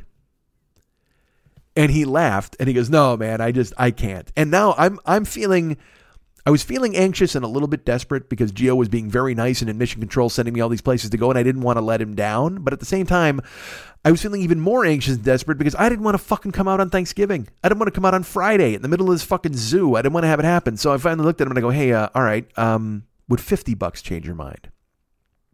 Because again, I'm flush with geocache. What the fuck do I care? This isn't even my money anyway. And he just looks at me and he goes, "Are you serious?" I go, "I am." And he goes, "Man, I appreciate the offer, but I absolutely cannot." I said, "Okay." I go, "But let me get this straight again. You have 1 million of them in the back." And he just kind of sheepishly goes, "Yes." And I go, "But I can't buy one." And he goes, "No, I'm sorry." And I go, "You do realize that's against everything America stands for, right?" And I started laughing and he goes, "Yeah, I know." I go, "Free market system, capitalism indicates that you have a product, I have money, we can exchange this for goods and services. And I would even give you a spiff on top of that." And he goes, "I understand, sir. I wish I could help you, but I can't." I said, "All right, I just want to clear it up. You have 1 million of them in the back." He goes, "We do." I said, "But I cannot have one of them now because the clock has not struck a certain hour." He goes, "Yep, that's it. I'm really sorry." I go, "No problem." I go, "I appreciate it." And again, it was good natured. We were having fun. I never got mad because I understand his position. I also know in the next 3 days he's going to get fucking murdered by everybody looking for all sorts of garbage. And also I was trying to get a jump on it. You know what I mean? And look, man, I took I Hail Married it. I tried to give him $50. So I said, "All right, dude, thanks." I go, "What time tomorrow?" He goes, line's probably going to start around 3 or whatever. And I said, "Okay, great." And I walked away and he goes, "Sir?" And I go, "Yeah." And he goes, "Come here." And he takes me aside because there's a bunch of other employees there, but he pulls me into a quiet area. And in my head, I'm like, "All right, we are about to do fucking business. This fucking guy's going to go, 'Hey man, if you give me $75, I'll get you that fucking Slim Bundle Spider-Man. You won't have to leave your house tomorrow and you can choke down turkey and stare at the box.'" So I'm like, here we go. Business is about to pick up. He takes me over to look a little quiet area and I go, "Okay, what's going on?" And he goes, "Well, I wanted to get you over here." I go, "Did you change your mind?" I go, $50? And he goes, "No. Were you sent here by corporate?" I said, "Excuse me?" He goes, were you sent here as a test from corporate to see if we would sell something early?" And I went, "Oh, no, I'm just a lazy, ignorant guy who doesn't want to come out on Thanksgiving." And I started laughing and he goes, "Okay." He goes, "I didn't know if I was being tested or something because I'm new. I've only been here like a month and I didn't know if someone picked me out and I was being targeted." And I go, "No, man." I go, "I'm just the guy who doesn't want to come out of his house tomorrow." He goes, "Okay, I just wanted to make sure of that." And I go, "No problem." I go, "Dude, relax. You did a really great job. You told me no 4 times and you were kind the whole time." He goes, "Okay, I just want to make sure I'm not in trouble." I go, "Dude, of course not." I go, "I'm not, please. Thank you so much for even helping me." I said, "Hopefully I don't see you tomorrow." I turned around and walked out. So I texted Gio. I'm like, "Yeah, man, Walmart's a no." I go, "The guy even said they have 1 million of them in the back and he couldn't fucking help me." And he's just like, "All right, well, there's a GameStop over there." And I'm like, "Oh man, I don't want to go to fucking GameStop." He goes, "GameStop has 1 million of them. I just went and checked. I got theirs right here." And he sends me the screenshot. I'm like, all right. So I drove over to GameStop. And at this complex, again, if you got to figure if there's a Best Buy, a Walmart, and a Target, as well as all these other things. And I actually took a picture of the Krispy Kreme sign. I go, dude, all right, changing plans. I'm just buying the amount of money you sent me worth of Krispy Kreme, and we'll call it a day. We'll film me eating them. How's that sound? He's like, you know what? At this point, maybe. So this big fucking campus where they had everything, I had to turn and twist and park and do all these different things. And sure enough, I finally get into the GameStop crevice, the nook and crevice, the nook and cranny. I park. I walk in. This kid has a shaved head on one side and really long on the other. You know, and I'm just like, oh, good. Fucking thank you, Bauhaus. I'm going to talk to you now. But I walked in and I go, hey, man, do you have you got the Spider-Man Slim bundle? He goes, no, you know what? I think we just sold the last one. I go, what? You actually had them? And I'm dicking around at fucking Walmart, man? And he's just like, well, yeah, I think we sold the last one. I go, oh, can you check? Like, can you look in the back or anything? He goes, I can tell you this. We got a PlayStation with a Red Dead Redemption bundle. And Gio wanted me to get Red Dead Redemption anyway. And I was like, all right, well, that's a possibility. And he goes, should I let you have that or not? And I looked at him. I'm like, what? Excuse me? And he just kind of smirked. He goes, hold on. I need to make sure that we even have it before I start making this offer. I go, well, while you're checking, see if you got the Spider-Man one. He goes, well, I can assure you, sir, we definitely don't have the Spider-Man one. I mean, this dude, like if fucking smug was money, this guy was Jeff Bezos. I mean, this guy was so rich in disdain for anybody, especially olds who come into the GameStop. I'm sure he's used to sitting there and squawk with everybody else about goddamn Sonic the Hedgehog and how much they hate the upcoming movie, whatever the fuck. But when an old comes in, they kind of size him up like, oh, well, your son is going to be disappointed this Christmas because our Slim bundle is sold out.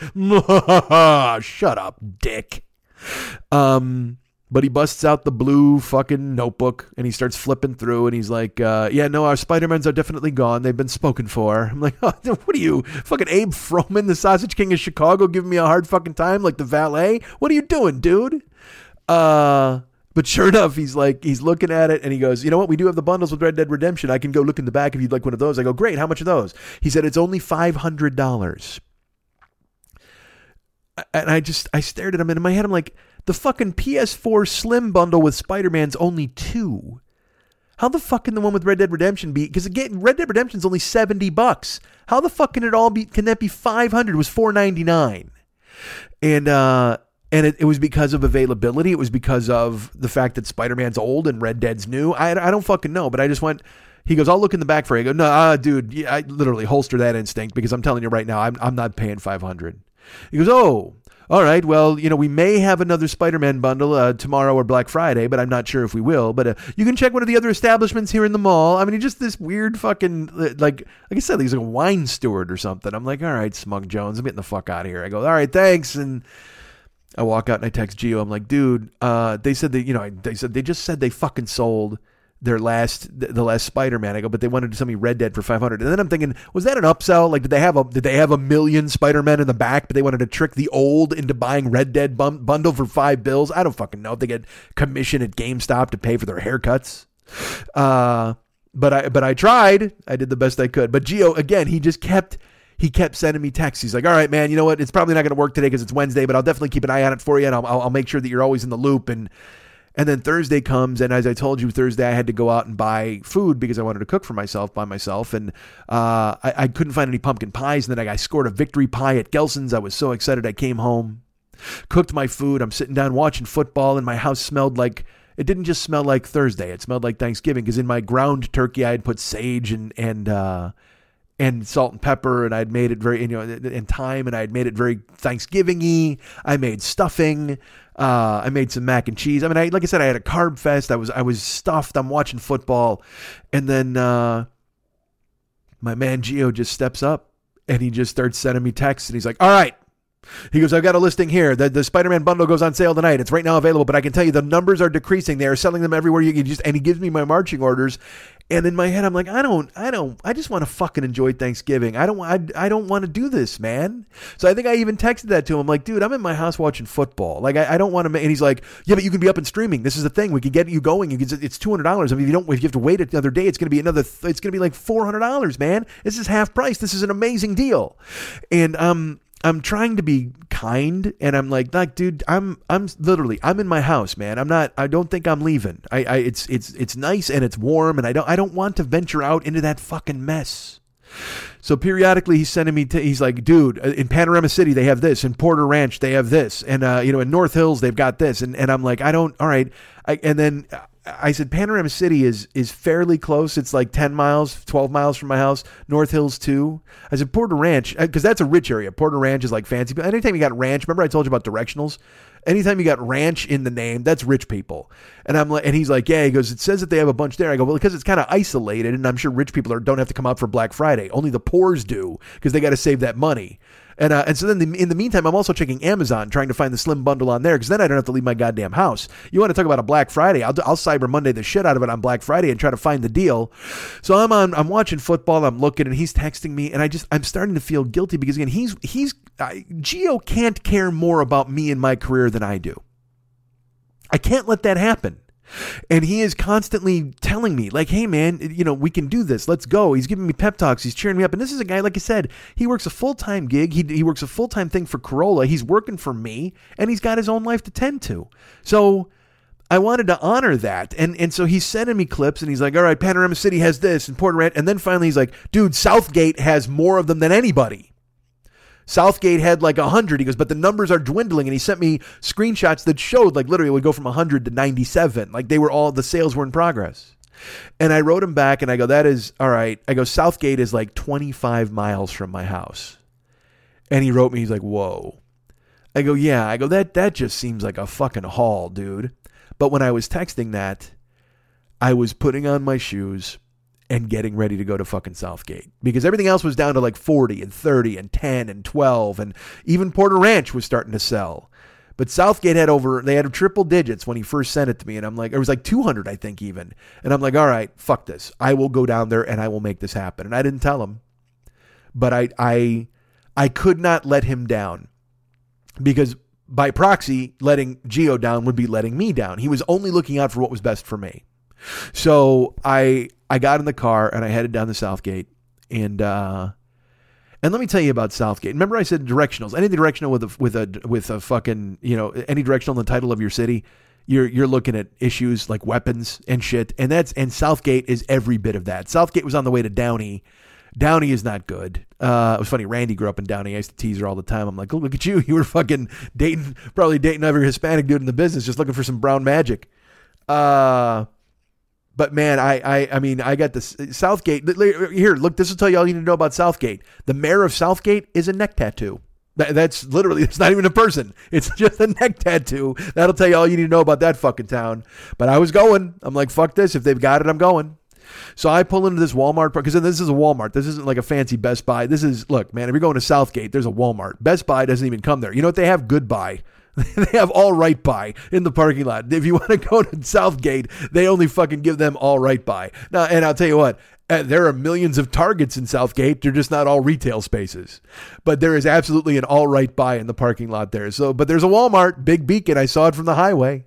I pull off and make a few rights, a few lefts. I get into the parking lot. And as I get into the deeper parking lot, there's people eating out of the back of their cars. Like they brought their Thanksgiving dinner, and they have it wrapped in foil, and they're eating plates as they're standing around their cars.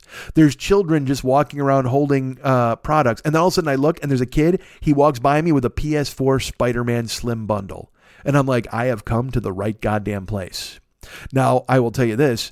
I'm the only white person in the parking lot. I'm the only Caucasian on my way into the store. I get out, except for the security guard at the front door, of course. I go walking up, and this is the setup for a Walmart. They had fucking velvet fucking ropes that you had to adhere. Not because it was fancy. Certainly not because it was fancy. No, it was to keep you in line like fucking cattle, to make sure you went and found your way through the store the right way. They didn't want you wandering off. So I walk in, I follow the velvet ropes, and I look at this guy. I go, Spider-Man Slim bundle. He goes, oh man, they got them all back in aisle 28. I said, thank you. So I'm going and I'm looking. I make a turn. This guy goes, no, you can't go that way. And I'm like, well, dude, aisle 28's right over there. No, you got to follow the ropes. Ah, fuck. So I'm walking with people, we're looking, and I'm moving, and it's just this thing where people are stopping to look at pillows and shit. I'm like, what are you buying pillows for on fucking on Black Friday / Thanksgiving night? What are you doing, man? What are you, me buying USB drives? Get your toys and get the fuck out. But I can't verbalize that because then I'm going to wind up in a gang war. So I'm walking, I'm making some turns, I'm following the maze, and I get to aisle 28, and aisle 28. Well, let's put it this way. I get to aisle 20 and I look at the end of the velvet rope, like not the end, but certainly in the distance. And I see just a group of people and I'm like, all right, well, that must be where I'm going. And I'm like 2, 3, 4. I look up at the sign. I see 28. They're all at aisle 28. So I'm like, all right, they're probably passing them out. It's probably a jovial Thanksgiving holiday environment and everyone's getting them and clapping each other on the back and pronouncing themselves congratulated because they went ahead and stepped out of their comfort zone and picked up a slim bundle for $2. All right. And I walk up, and as I get closer, I can hear the voices, and I can hear the consternation, and I can hear this one particular woman go, "What do you mean? They said they were over here. What do you mean?" So I come up, and let me tell you about this Walmart. You know, like I said, there's a security guard outside. There's security inside the store. And I don't mean Walmart security guards. I mean inside the fucking store. They have the yellow jacketed event staff that I used to work for when I would work for concerts. They've got them manning and the aisles. So fucking, I walk up and it turns out there's 2 security women, these poor women. I mean, they got, they're just standing there, just making sure nobody kills one another. And they're getting the brunt of it because they're the ones at aisle 28. So I walk up and it turns out these people are like, where's the Spider-Man? We were told that they were here. They told us in the front. They told us to come back here. Now are people buying them in other parts of the store? This one woman was in charge. And I looked at her and I go, what's going on? She goes, they don't have the Spider-Man. I go, they told me aisle 28. She goes, they told me aisle 28. And I look at the security lady. I go, look, I know this is not your deal. I totally get you don't work here and you're just kind of tending bar. I go, but look at this. And I showed her my phone and I go, because I had the screenshot from Geo and then I actually went to the website live and I would refresh it. I go, it says that there's still like 120 here in the store. She goes, I'm being told that there are no more. I go, well, again, I know you don't work here. Can we get somebody who works here? She goes, well, they've already called the manager. And the woman who was, like I said, really kind of rabble-rousing, I look at her and I go, they said the manager's coming over? She goes, do you really think the manager's going to come over and help us? They got a store full of people who are looking for a million different things. And they don't have any investment in making sure that we get the Spider-Man PS4 bundle. It's such a good deal. They probably get them in the back for all the employees. I mean, she's mad, dude. And now I can't help but roll with her because I'm like, all right, well, this is the fucking chick. I mean, she's my bulldozer. I'm just standing with her now as she starts talking. And the best part is in the middle of it, she started to do that fucking weird ass, like, she made me think of Rita Moreno because she's just talking and she's just like, yeah, I can't believe that this is happening. And then and then in Spanish, she turns to talk to her friend and then she starts yelling again in fucking English. And then she turns to her friend in Spanish. And I should tell you, also, she wasn't some like trashy chick. I mean, she was wearing nice clothes and she was, she had really, her glasses were fancy, but she was just frustrated. And anybody can get like that. I've been that guy. But I was refusing to get frustrated with the security people. But I wasn't happy. But I knew that they didn't work there. So we needed to find Walmart people. So this woman is just like, yeah, you know what? They're not here. I'm sorry. And I go, is the manager coming over? And she goes, we were told that he is. So we're waiting. And finally the Spitfire, the Latin Spitfire, she just looks and she goes, I'm not waiting. I'm not waiting for him. You think the manager's really going to come over here? I'm not doing this. She turns on, she walks off. And the crowd just kind of dissipates because a lot of them were just lurking because she was causing a scene. So I turn around and I try to double back and the guys are like, no, man, you got to follow the ropes all the way through. And I go, dude, the thing I'm looking for isn't here. I'm not doing it. So I just walked away. I ignored the security guard because no offense, you're just wearing a yellow blazer or not even a blazer, a windbreaker. I mean, if you got a blazer, maybe I give you a second listen, but you got a windbreaker? I used to be you, dude. No fucking way. I know you have zero authority. All you are is a human shield when the shit hits the fan. You're just a bullet catcher's mitt. That's it. If anything goes bad, you're just going to catch fists and bullets until it's over because the real employees don't want to fucking deal with that shit. So I just smiled at him. I go, okay, great. And I just walked the way I wanted to walk. And I was walking and then I heard someone say Spider-Man. Just out of my right ear. I was like, and I turned around and I go, excuse me, what? Spider-Man where? And they said they were at aisle 14. I go, the PS4, the slim bundle? They go, yeah, right now they got him at 14. And I go heading toward 14 and I see a boy and he's got a Spider-Man bundle in his hands. And I'm like, oh, dude, all right, fuck. So I start to hustle and I'm cutting through and then I try to cut through a lane and this guy's like, you can't go down here. I'm like, damn it. So I stayed within the ropes because again, I'm not trying to be a complete jag-off. But I'm bumping into people because I'm going, look, you know who I am? I'm my brother Glenn. I'm antisocial. I'm moshing against the flow. I'm going down the way of the fucking velvet ropes. I'm going down the up ropes. And I'm heading down. And I get to aisle 14 and I pull up and it's like sporting goods and shit. And I look and I go, there's a guy standing there. And I go, hey, man, it's a Walmart guy. I go, dude, is Spider-Man here? And he goes, pardon me? I go, well, not Spider-Man, not the guy. I go, is there, there's supposed to be a PS4 Slim Bundle Spider-Man. I go, we went to aisle 28 and they said they weren't there and they sent us here to aisle 14. And he just goes, oh yeah, no, it's, you're going to want to go to the front of the store. I go, what do you mean? And he goes, yeah, they don't have it here. I'm sure they've got it in the front of the store. And he goes to walk away. I go, look, hold on, sir. And he looks at me and his tag said Dwayne and, with a W, by the way. And he's a nice Hispanic gentleman. I said, Dwayne, I'm gonna ask you this as a nice person. Please be honest with me. I go, are you trying to get rid of me because you don't want to deal with my problem? Or are you telling me that the Spider-Man stuff's in the front? And he kind of sheepishly looked down and he goes, a little of both? I said, that's all I want, dude. Just be honest. That's all I care about. He goes, no, but seriously, we were told they were in the front of the store, but I don't have any answers other than that. And so I'm kind of trying to disappear here. I go, Dwayne, I get it. Do your thing. Go ahead and walk off. And I hustled down. I'm going through the ropes. I'm moving and zinging. I get to the front of the store and there's nothing. Of course, you know what I mean? There's nothing. There's just people. It's just, and now it's that thing where the store has been picked over. So I passed by this video game section where we have that joke about books by the pound. They had video games by the pound. They just had piles of games in bins and there's people just sorting through and throwing stuff on the ground. I mean, it was that thing where, again, it was the end of Miracle Mile where you're like, all right, everything's falling apart. You turn around, there's guys trying to get in a helicopter. There's guys sorting through the bin. There's people buying pillows. There's people tripping all over themselves to buy a fucking kid's outfit, a onesie. And you're just like, I got to get the fuck out of here. I'm just here looking for Spider-Man. And you know what I really needed? I needed Spider-Man's help. I didn't need to just find I needed to find Spider-Man, not the fucking game. I needed him to come in and swing around the fucking thing and find my console. I get to the front of the store. There's just people. They're picking through piles of whatever the fuck. And I'm like, this is fucked. And now I'm mad. Because again, Dwayne, I understood, but the very fact that they're telling him all this misinformation, I've been to 28, I've been to 14, now I'm in the front of the store, I don't see anything.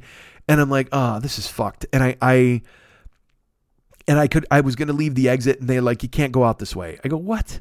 They go, you can't, this is the entrance. I go, so what do I got to do? They go, you got to follow the ropes. I go, you're telling me I got to go all the way through the entire store. I just came from the middle of the store. They go, well, they should have told you to just keep going. And I'm like, they did. They go, yeah, see, we can't let people out through the entrance. You got to exit through the exit. And because they did, everybody warned me. They're like, don't go backwards on the ropes. So I'm like, all right, I'll get around. And I turned around. I'm like, and there's all the checkouts, and you can't get to the checkout until you exit through the velvet ropes. And I'm like, motherfucker. So I turn around and I look and there's like 4 employees and they're standing next to a cart, like a dolly, like not a dolly, a big hand cart, with 2 sides. I just knocked over my water. And there's 4 employees positioned, one at the head of the cart, one at the back, one on the right, one on the left. And this cart is essentially a pallet on wheels filled with PS4 Spider-Man Slim Bundles. And I look at the website on my phone and it says that there's 44 left in store. And I look and they're all there on that pallet being guarded by 4 people. And I lean over, I go, dude. And they're all talking. I go, dude. And he finally looks at me and I go, I have to have one of those. He goes, I can't help you. You got to come around. I go, I've got to make my way through the entire store to get it. Can you hold one for me? He goes, I can't. I go, so it could be gone by the time I get around. He goes, well, we've got what we got. I go, are there any more in the back? He goes, no. And as I'm talking to him, 2 people walk up and they grab them. They ask the people and the people hand them to them. And then first of all, they give them a chip that they had to bring to the fucking register because they didn't want to just give people the thing. They scanned the chip and then they paid and then they went back and they handed them the console. Couldn't bring the console to the register. And I don't know if earlier in the night they had people grabbing them and fleeing. I don't know what happened, but now they've got a fucking 24-hour guard posted around them. And by the way, it's 2 women and 2 men in Walmart vests. Like, they're not going to be any challenge if people decide to storm them and steal the Spider-Man stuff, but that's who they had. That's who they've got lurking. So sure enough, man, I go, all right, so I got to get over there? He goes, yeah. And I go, how many you got left? He goes, I don't know. I go, my website says there's now 40 left. And because I actually saw people take 4 and it went down on the website. He goes, well, we have what we have, sir. And I go, all right, I'm on my way. And I'm not kidding. Imagine this. I'm looking at him like, all right, man, I will get there. I'm on my way. Bum, bum, bum, bum. I hear the Mission Impossible theme go off in my head. And I just fucking hit the ground running through the goddamn velvet ropes. And I'm OJ through the airport. I'm Walter Payton running people over in 1977. I'm just sweetness on my way to get a Spider-Man touchdown, man. I am dodging. I am dashing. I am spinning. And I'm Fat Mike now. Like when I lost weight, I was doing this and I was really good. I used to do this. I think I told you this when I was a kid. I would run and dodge stuff. Spinning, diving, dashing, and not diving on the ground, but I mean diving, ducking, moving, spinning, like running directly at a hedge and trying to spin off it. It was a challenge. It was fun. And then as I got older, I even did it, even though I was fat. And then but the problem is when you're fat, the momentum takes you and you can actually fall. It's a thing.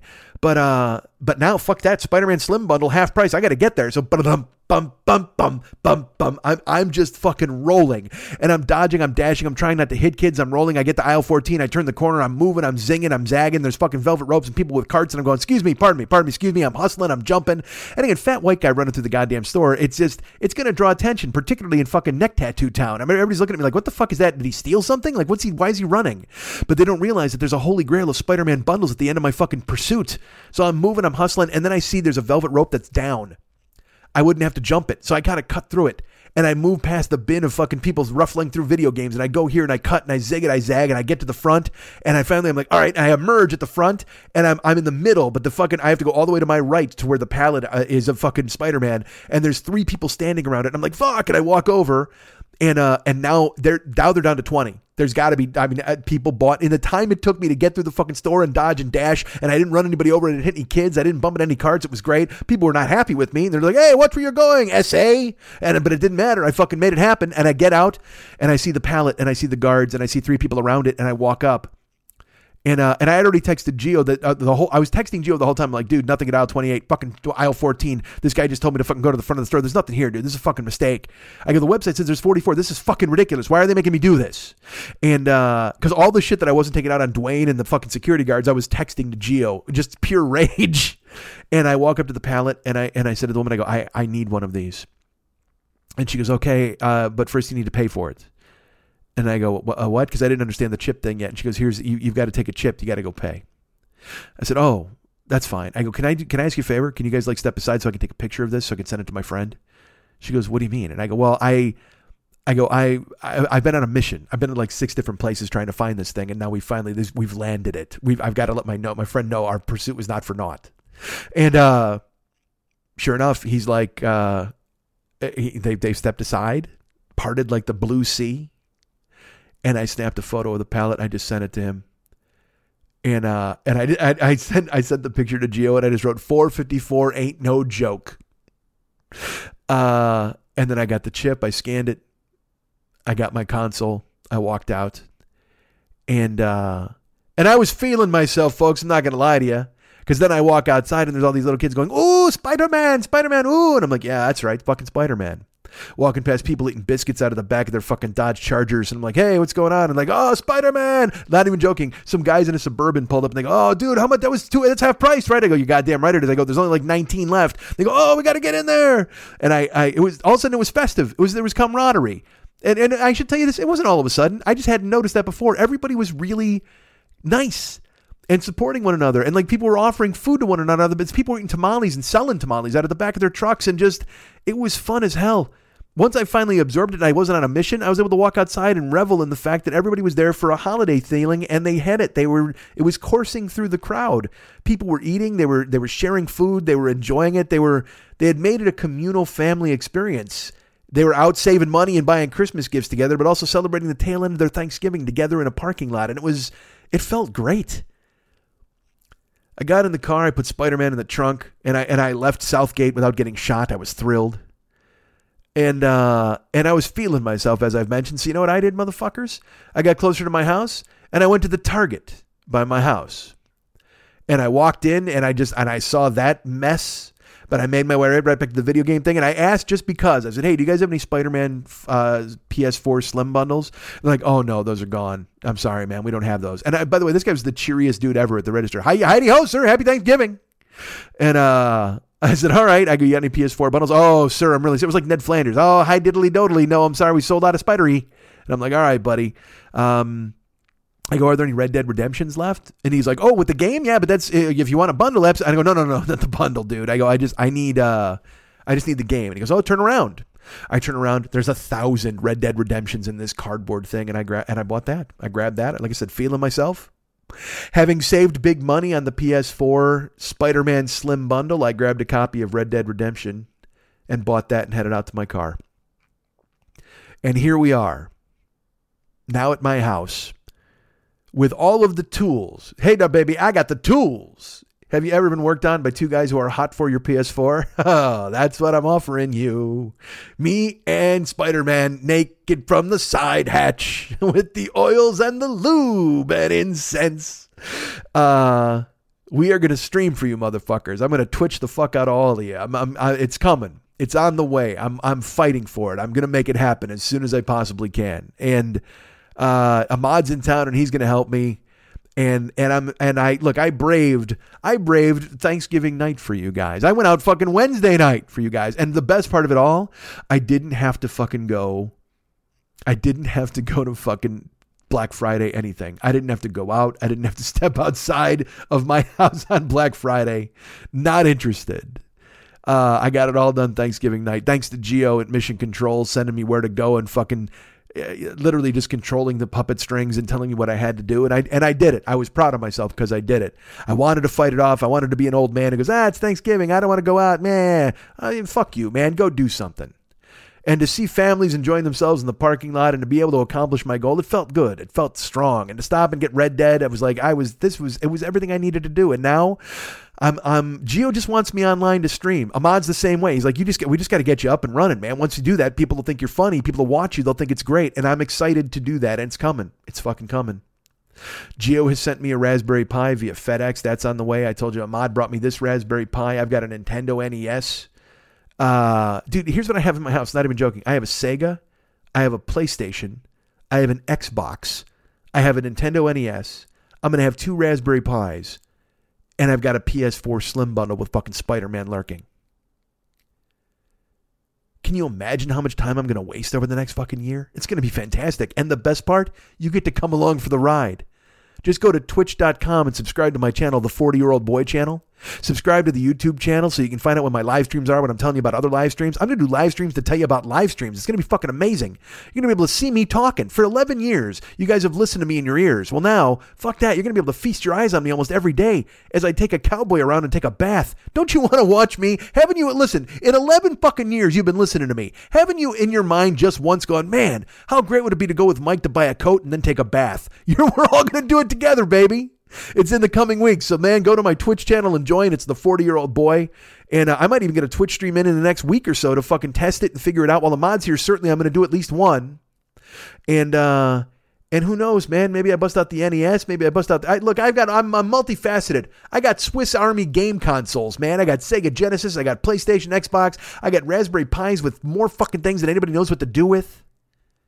Come with me. I'm Frogger. Jump on my back and let's cross fucking streaming traffic together. You guys can get me at MikeandMikeSchmidtComedy.com. You guys can be my friend at Facebook.com/the40-Year-Old Boy. You can follow me. That's right. You can follow me at, at Twitter. I should mention that. You can follow me at Twitter.com/the40-Year-Old Boy. I'm also available at Instagram and Snapchat. Did you know that? Well, now you do. I was sending pictures of food to our friend Kiki last night. She's like, I had KFC. I go, really? Here's what I got: a ribeye bone that I jammed in my fucking maw. So follow me. You never know what happens. You follow me on Snapchat. Maybe you get a photo of food. Maybe you get a photo of me streaming. Who the fuck knows, man? But again, I'm at Twitter.com/the40-Year-Old Boy, Facebook.com/the40-Year-Old Boy, Instagram and Snapchat. I'm Mike40YOB. That's Mike40YOB. Follow me at Instagram. Follow me at Snapchat for all sorts of cool ass photos and possibly things, glimpses into my life. And then the Twitch channel, man. Subscribe to that. The 40-Year-Old Boy. It's all written out. It's not abbreviated, and it's the number 40. Just like the title of the show. The 40-Year-Old Boy. That's who I am on Twitch. Go ahead and sign up, man, and I'll be out there fucking playing games. You'll be watching. We'll all be in this together. It's going to be fucking fantastic. Our friend Geo, who I've mentioned, is fantastic. He does unbelievable work for this show. He sent me from Mission Control all sorts of places to go, and one of the reasons I'm going to be... the main reason I'm going to be streaming is because he stepped up and helped. So please go to facebook.com/Giovanni Giorgio Peluso and become his friend and tell him you like him there, and follow his podcasts and the cool stuff that he does. He's at his YouTube channel is The Love Between the Two Hosts. He has his own podcast called Geo Get It On, the Get It On podcast. You can go ahead and check that out. And also, he does all of the Loveline work for Adam Carolla and Dr. Trupinski. Any of the Loveline stuff that you stumble upon, I guarantee you, Geo has been there buffing it and shining it up, spitting on it and rubbing his elbow on it like a goddamn magic lamp and making Adam Carolla and Drew Pinsky leap out of it in more clear clarity than they've ever been in their lives. So please check out the Loveline stuff as well as his Get It On podcast and the Love Between the Two Hosts YouTube channel. Ryan Dirks does all of the web stuff for this show, and he's the best, and I appreciate him very much. Go to be his friend at facebook.com/Ryan Dirks. Tell him you like what he's done for this show. And of course, David Hernandez is the genius who does all of the artwork and the music for this show. And you'll hear him coming up here in a Christmas song. You heard him in the middle here in our Christmas break. He does the theme song. He's just the fucking best. And I'll tell you this. If you hear the cool ass work he does for me and you want him to possibly do some work for you, well, he's got a website, artbydmh.com. You can go ahead and check that out, artbydmh.com. You can look at the work that he's done in the past, and if you think to yourself, well, you know what, I'd really like to get this guy doing something for me for Christmas. First of all, it's the fucking 12th. So you've got 13 days to go ahead and get him on board with doing something. Oil painting, I don't know if he can do that in this amount of time. Watercolors, he can probably knock that out. I don't know, man. I don't know. I know nothing about art except that my friend David is fantastic at it. So what you want to do is contact him through facebook.com/David Mex Hernandez. First of all, go there and be his friend. Second of all, contact him through there and find out what the wait times are and what the turnaround time is on whatever artwork you would want to have him involved in. I mean, he can do a family portrait for you. He can paint your dogs. He can paint, he has Valscapes and Gaikons he's done in the past, so you can see the work he's done in caricature stuff. As far as paintings, I mean, anything you could think of, he can do it. And I'm talking dude, he did a ton of Joker stuff for the fucking video that we did with the Joker Hurts people on YouTube. And you can see all of the work there. I mean, he can work chaotic. He can work within whatever restriction you give him. And he just does amazing work. So you want to find him at facebook.com/David Mex Hernandez. Reach out to him there. Find out what the turnaround time is. If he can get you something before Christmas or even before New Year's, if you want to go ahead and that route. Some people do 2 Christmases. Maybe he'll do that for you. But in reality, what you want to do is you want to go check out his work and see the things that he can do and find out exactly what he can do for you at artbydmh.com. That's artbydmh.com.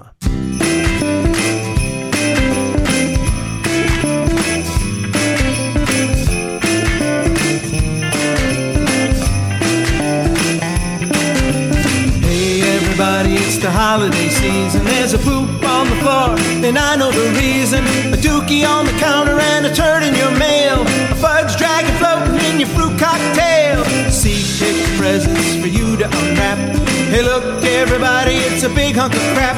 We all know the reason for this cavalcade. It's just a happy Merry Christmas from the Shit Brigade. Shit Brigade, Shit Brigade. Happy Merry Christmas from the Shit Brigade. Shit Brigade, Shit Brigade. It's a stinky, stinky, stinky, stinky serenade. Ass kebabs hiding in the pumpkin pie. A peanut-filled grumpy on your holiday tie. Can't seem to find the Christmas mistletoe. There's a boot on a string right above you. Oh no.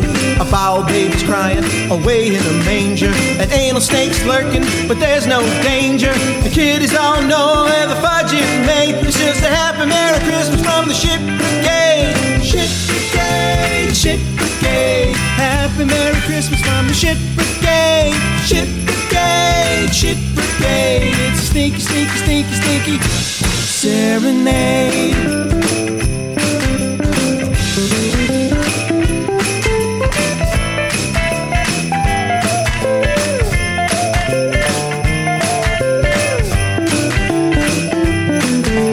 Monkey tails lurking at every house. Tiny Christmas presents from a tiny sphincter mouse. Stockings are hung by the chimney with care. A lump of sneaky pocket is waiting in there. The kiddies can't sleep because they're super hyped. Did Santa clip the biscuit then forget to wipe? Let loose, stack the boost, don't you be afraid. It's just a happy Merry Christmas from the Shit Brigade. Shit Brigade, Shit Brigade. Happy Merry Christmas from the Shit Brigade. Shit Brigade, Shit Brigade. It's a stinky, stinky, stinky, stinky serenade. Shit Brigade, Shit Brigade. Happy Merry Christmas from the Shit Brigade. Shit Brigade, Shit Brigade. It's a sneaky, sneaky, sneaky, sneaky serenade. Shit Brigade. Shit Brigade. Happy Merry Christmas. We have sponsors of this show. You know that. I've told you all about our sponsors in the past. Sponsors, plural, seems aggressive. That's probably not the case. We have one sponsor for this show. It is the lovely and talented Fearful Jesuit and his podcast, The Paranoid Strain, available right now in the iTunes store. You can go ahead and subscribe to the show via iTunes. You can download a single episode. I don't know why you'd want to do that.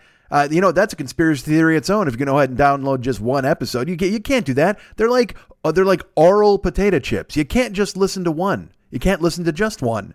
I think I just fucked up a slogan. Still, the point is, our buddy Fearful Jesuit has the show, The Paranoid Strain, available in the iTunes store right now. Give it a listen.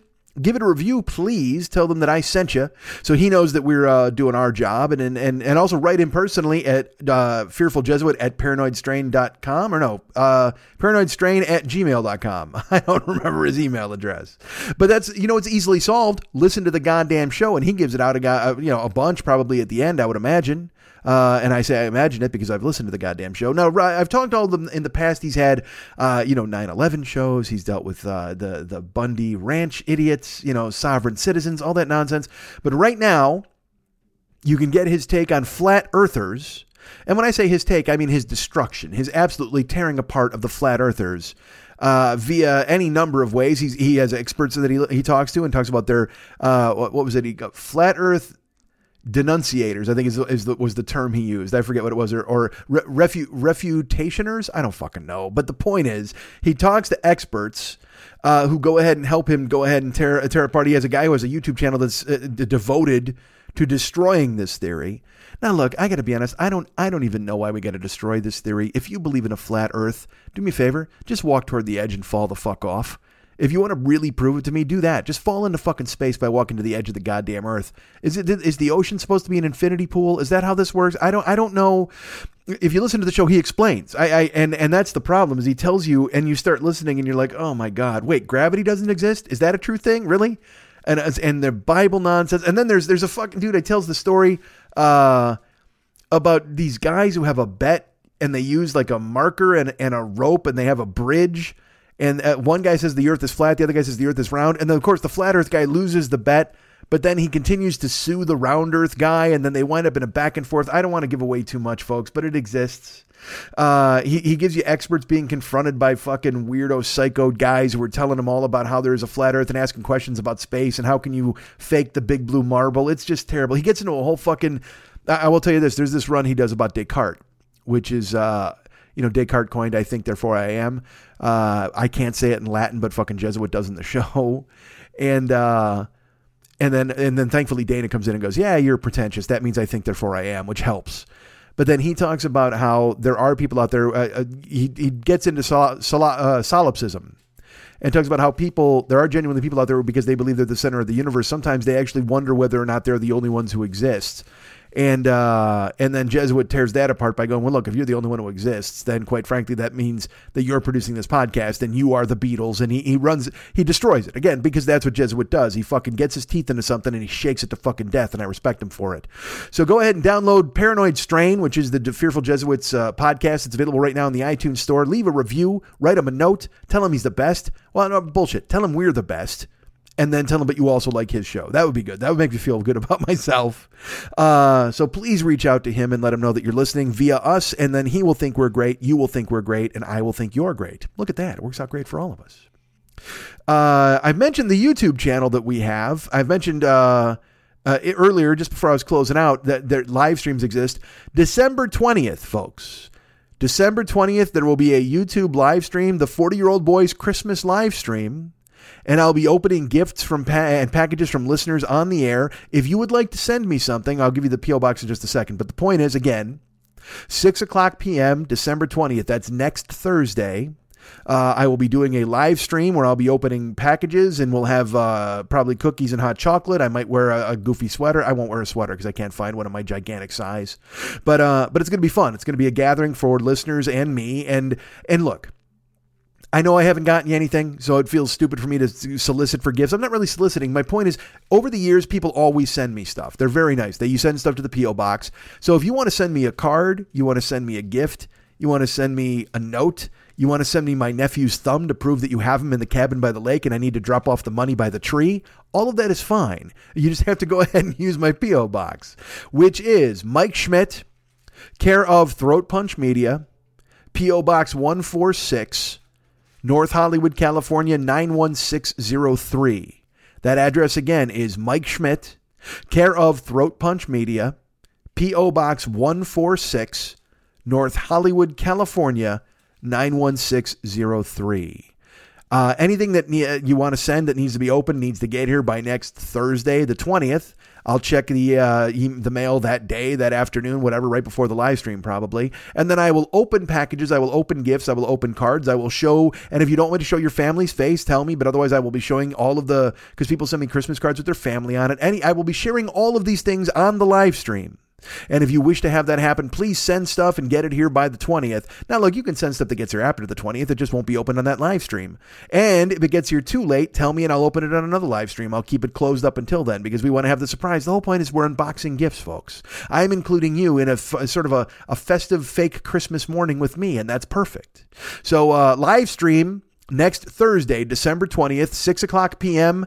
Pacific time, 8 o'clock p.m. Midwest time, 9 o'clock p.m. in the East, 7 o'clock p.m. Mountain, 4 o'clock p.m. In Hawaii, and I think it's 10 o'clock p.m. in Nova Scotia. We have a listener who wrote me, and he's like, hey, man, I think it's a 4-hour difference. And so I'm going to guess it's that. If you're in Nova Scotia, but I'm not. Yeah, you're everywhere that I'm not.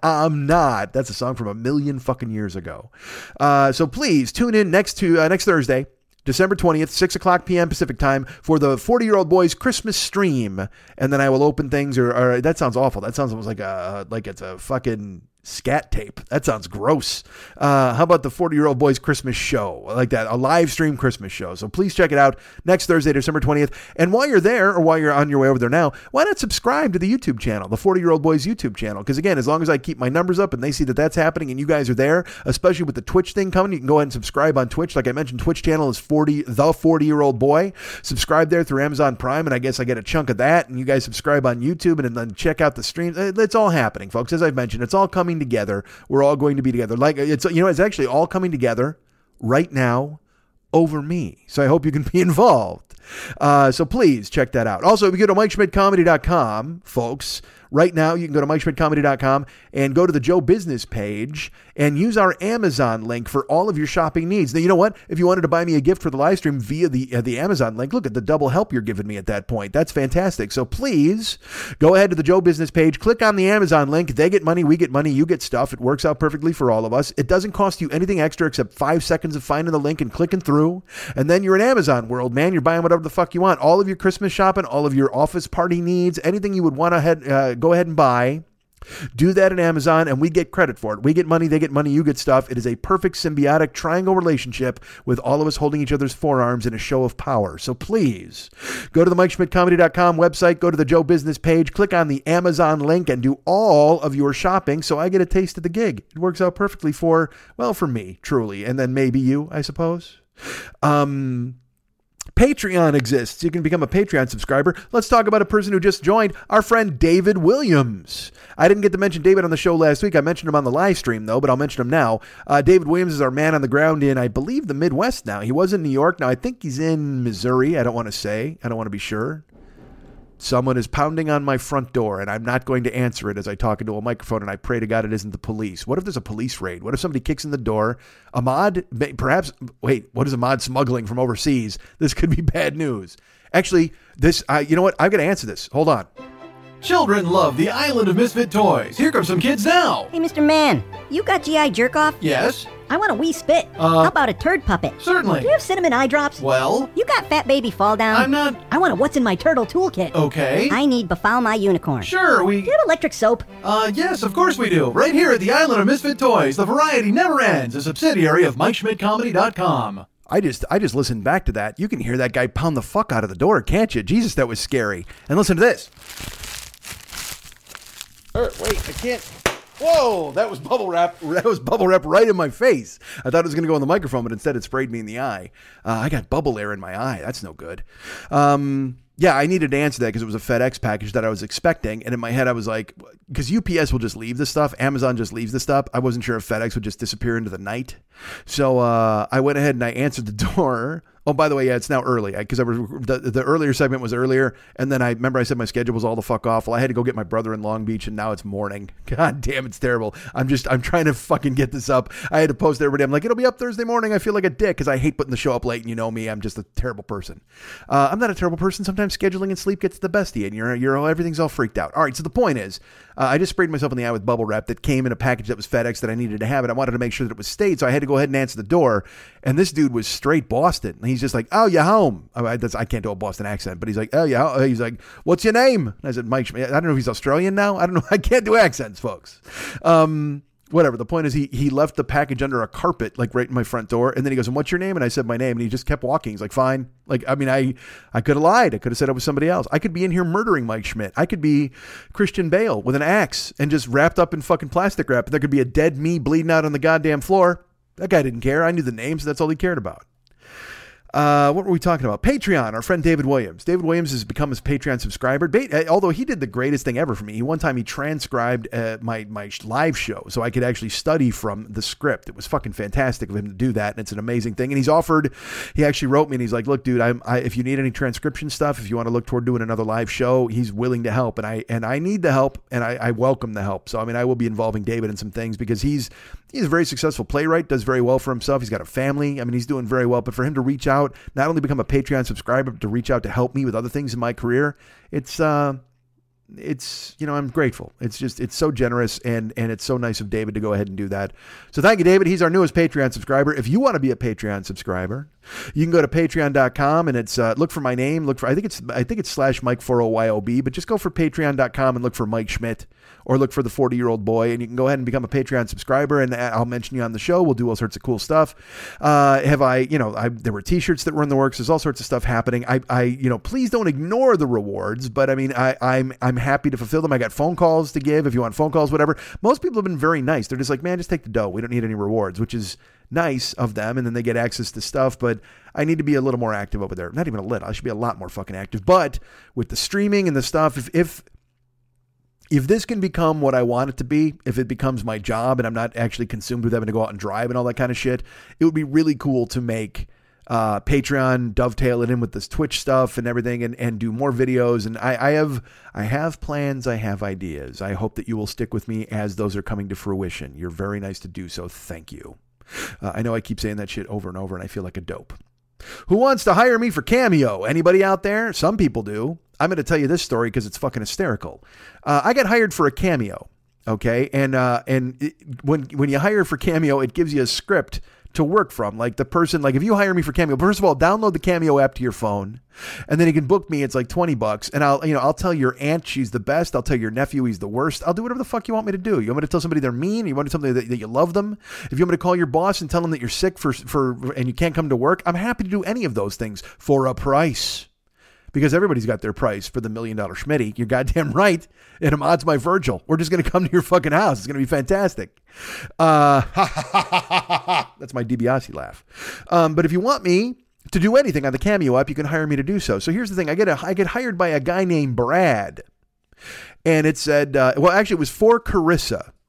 It said it was for Carissa and who, as we all know, explains it all. I know that's lacking an L. You need an L to explain it all. But Carissa, and then it said, hey, yo, bro, this is Brad. Me and my brother Chad really dig your stuff, bro. And can you do me a favor and tell Brad to keep his antlers long, bro? Hey, yo, bro, thanks. Like, bro, 100 times. I mean, and I'm like, in my head, I'm like, I don't even know who these fucking guys are. Brad and Chad like my show. It just sounds ridiculous. But I mean, who cares? They coughed up the 20, so I'm happy to say whatever the fuck they want. Last week, again, Brett Favre and some rap stars got tricked into talking to Nazis. In my head, I'm like, what are Brad and Chad? What if they're like just fucking conjoined twins or shit? What if Brad's just got a Chad hanging out of his neck? I don't know how it fucking works. But I left them a note. I said I brought Carissa involved. I believe I mentioned a moose. I mean, it's that thing where, again, I open up the phone and I just talk. I say whatever the fuck I'm going to say. I like to know if I'm supposed to be dirty or mean. If you tell me that, that's great. And if not, I just do the best I possibly can. So I talked to Brad. I talked to Chad. I threw Carissa in there. I did whatever I could. I landed it as best I could. And then I sent it off into the ether. And I hope Brad and Chad enjoyed it. Then I get an email from listener to the show, Ruben Jesse Cohen. He's like, all right, I can now reveal my nefarious Cameo plan. He said, if you go to Cameo and you try to sign somebody up, when you're browsing the site, it gives you dummy text that you can use. Like it gives you examples of what to tell the artist to say. And he said, every time I would go, it would always be something like unexciting or something that was weird or boring. He goes, but I've been waiting for a good one. And so I went there and it literally said that. So that text for Carissa from Brad and Chad, tell Brad to keep his antlers long, bro. We love your show, bro. We dig your stuff, bro. That was dummy text from the Cameo site that Ruben took and just sent to me and had me repeat it and talk to Brad and Chad for no fucking reason. And I was like, I wrote him up because he wrote me. He's like, all right, that was my plan. And I wrote him. And I go, you were Brad and Chad? I said, I had no fucking idea, dude. I had no suspicions because he had kept asking me about Cameo and I'd answer his questions, but I never thought of that. And it reminded me of, I told Ruben this too. It reminded me when I was a kid in one of my yearbooks, my friend Alex Shaw wrote, Mike, you and your brothers have been great friends of mine for a long time. Make it forever. Your pal, Alex. And then I believe it was my buddy Jeff went to sign my yearbook. And he wrote, Mike, you and your brothers have been great friends of mine for a long time. Make it forever. Your pal, Jeff. He literally just wrote word for word exactly what Alex wrote and wrote it right underneath him. And I'm like, you fucking jag off. But that's what Ruben reminded me of. So if you want to get in on these kind of festivities, if you want to have fun, if you've got a Brad and Chad in your life you want me to talk to, go to Cameo, download it to your phone and sign me up. And then I will go ahead and shout at the devil. I'll do whatever the fuck you want me to do. So go ahead and pay me $20 and I'm happy to make it happen. We talked about Amazon. We've talked about Patreon. We've talked about Cameo. We've talked about the YouTube channel. We've talked about live streams. Hey, who out there wants to be an Uber or Lyft driver? You? If you want to be a Lyft driver, use my code, all caps, Mike720057. That's MIKE 720057. If you want to be an Uber driver, use my code DJZW1YTTUE. That's all lowercase, DJZW1YTTUE. You can use that to become a driver. You can use it as a first-time rider. You can use it as a joker or a toker or a midnight smoker. You can do all of those things. I will tell you this. If you want to be an Uber driver, you will have adventures not unlike this one. If you want to be like me, I referred to a guy earlier in the show and I never finished it and I'm not going to because why not? There's another thing I want to tell you about. I was out driving last week and it was late at night and I went to, there's a bar called Adults Only in Hollywood. And it is you sneak around in it. It's like I guess it's like a porn store inside, but there's a speakeasy aspect. You got to sneak through a wall. I don't know if you got to crawl through a glory hole. I don't fucking know what the concept is. All I know is it's popular and I drop off and pick up there all the time. So I pulled up to pick up some dudes. It was like 1:45 in the morning on a 2.0 surge. I was very happy to get it. And 4 guys walk out. They get in the car and they were gentlemen from a different land. And I picked up on that right away because, they started speaking in a different language. They were speaking Arabic in the car. One of them was. And then they all started to speak English. They were interchanging speaking English. And in the back, there's one guy in the front seat, 3 guys in the back. And this kid sitting on the bump in the middle, he goes, I was driving in Hollywood and I started to pass Chick-fil-A. He goes, driver, is that a chocolate factory? I said, what are you talking about? And he points, he goes, is that a chocolate factory? And I go, no, that's Chick-fil-A. It's a chicken restaurant. Oh, I thought that maybe that was a chocolate factory. And all his friends laugh. So I'm like, all right, there's a fucking bit here that I don't know about. And that's fine. Chocolate factory, whatever. So I go, no, sir, that's a chicken restaurant. So I kept driving. And then he spoke in Arabic. And then one of his friends laughed. And then I said, where are you guys from? And they said, we're from Egypt. I said, I'm happy I'm picking you up in America because I heard in Egypt it is awful to drive. I said, I heard they're maniacs on the road. And he goes, no, sir, you are mistaken. We are very good drivers in Egypt. I said, okay, well, fantastic. I go, but you weren't, and because he was kind of a smart ass, so I went, well, you weren't brave enough to rent a car in America, so I guess we can't verify that. And his friends laughed. And then he goes, no, sir, we wanted to make sure that you drove us around. We did this on purpose so we could meet you. I said, well, of course you did. Look at us all coming together. 4 Egyptians and a guy just driving you around. It's fantastic. I'm enjoying being your chauffeur. And there was a school, and he points, he goes, is that a chocolate factory, sir? I go, I don't know. It's a school. And he goes, oh, okay. I didn't know you had schools in America. I go, oh, we got plenty of schools in America. And then he spoke in Arabic to his friends.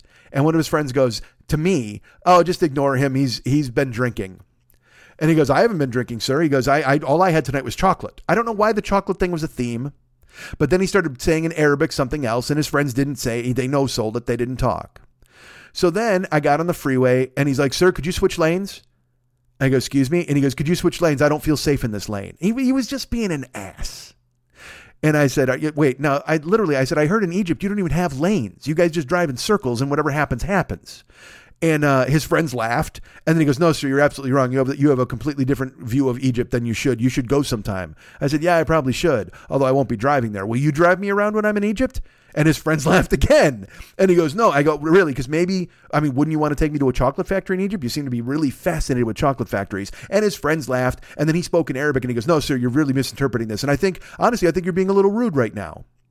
And I said, oh, okay. I go, well, you started the chocolate factory business. And then he didn't really think I was rude, but he was trying to no-sell me. Like, he never laughed. He never thought I was funny, but his friends thought I was great. So he would speak in Arabic and his friends would look at him and they'd speak back in Arabic. And then he'd talk to me. He'd hassle me about something about a car. Sir, what color is that car? I go, it's silver. He goes, oh, okay. I didn't know you had silver cars in America. He was just being a jagoff. So I was taking them downtown, not even to like a hotel. They were going to a place where there's usually raves. Like they must have they overheard somebody in the bar talking about an after hours party somewhere. Because I didn't think that 4 dudes from Egypt would want to be dropped off near Mission Street in downtown LA, but there they were. So as we were getting closer, I go, guys, this is a little bit of a rough neighborhood. And this guy goes, well, we're from Egypt. We can take care of ourselves. I go, I understand that. I'm just telling you that there's like rave parties in this area, but there's also a lot of people selling drugs. Be careful who you talk to. And the other 3 guys were like, thank you, sir. That's really nice. And he's like, well, I don't understand why you would drop us off in a drug related area. I go, this is the address he gave me, dude. He goes, no, we were looking for the chocolate factory. I go, I have no idea. Literally, this is now the 5th time with the chocolate factory. I don't get the bit, but maybe it's free. And his friends are laughing. They're like, ignore him, please, sir. He's been drinking. And he speaks in Arabic. And then he said more things in Arabic. And then we pulled up to the curb and they said, and his friends were like, thank you very much. And he looked at me and he goes, well, I appreciate you taking the time, sir. And I just looked him in the face and I go, shukran. And he froze and his friends froze and looked at me and they just started dude, they died laughing. And he looks at me and he goes, you speak Arabic? And I said, what do you think? And he got wide-eyed. I go, get out of the car. Enjoy your night. Go find the chocolate factory. That's $10,000. And his friends were like, ah! They're pointing and they're just like, they were like pulling his hair and pulling his shirt. They're like, yeah! And he was just like, I can't believe he speaks Arabic. I can't believe. And then, like,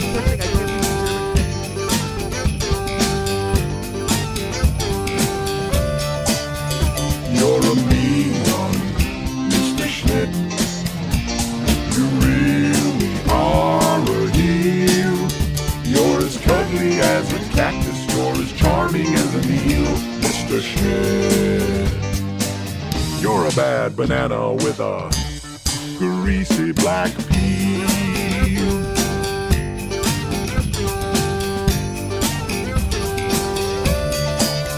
You're a monster, Mr. Schmidt. Your heart's an empty hole. Your brain is full of spiders. You got garlic in your soul, Mr. Schmidt. I wouldn't touch you with a 39.5-foot pole.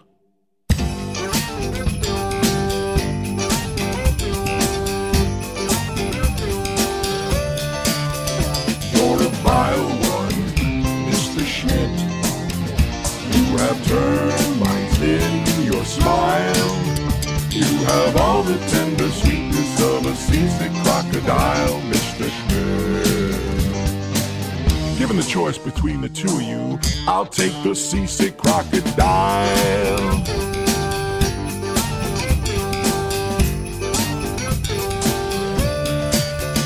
You're a foul one, Mr. Schmidt. You're a nasty, nasty squirt. Your heart is full of unwashed socks, your soul is full of dirt, Mr. Schmidt. The three words that best describe you are as follows, and I quote, "You're dirt, dirt."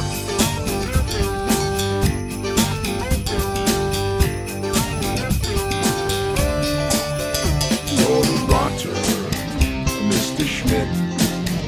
You're the king of sinful sots. Your heart's a dead tomato squash with moldy purple spots, Mr. Schmidt. Your soul is an appalling dump heap, overflowing with the most disgraceful assortment of deplorable rubbish imaginable, mangled up and tangled up knots.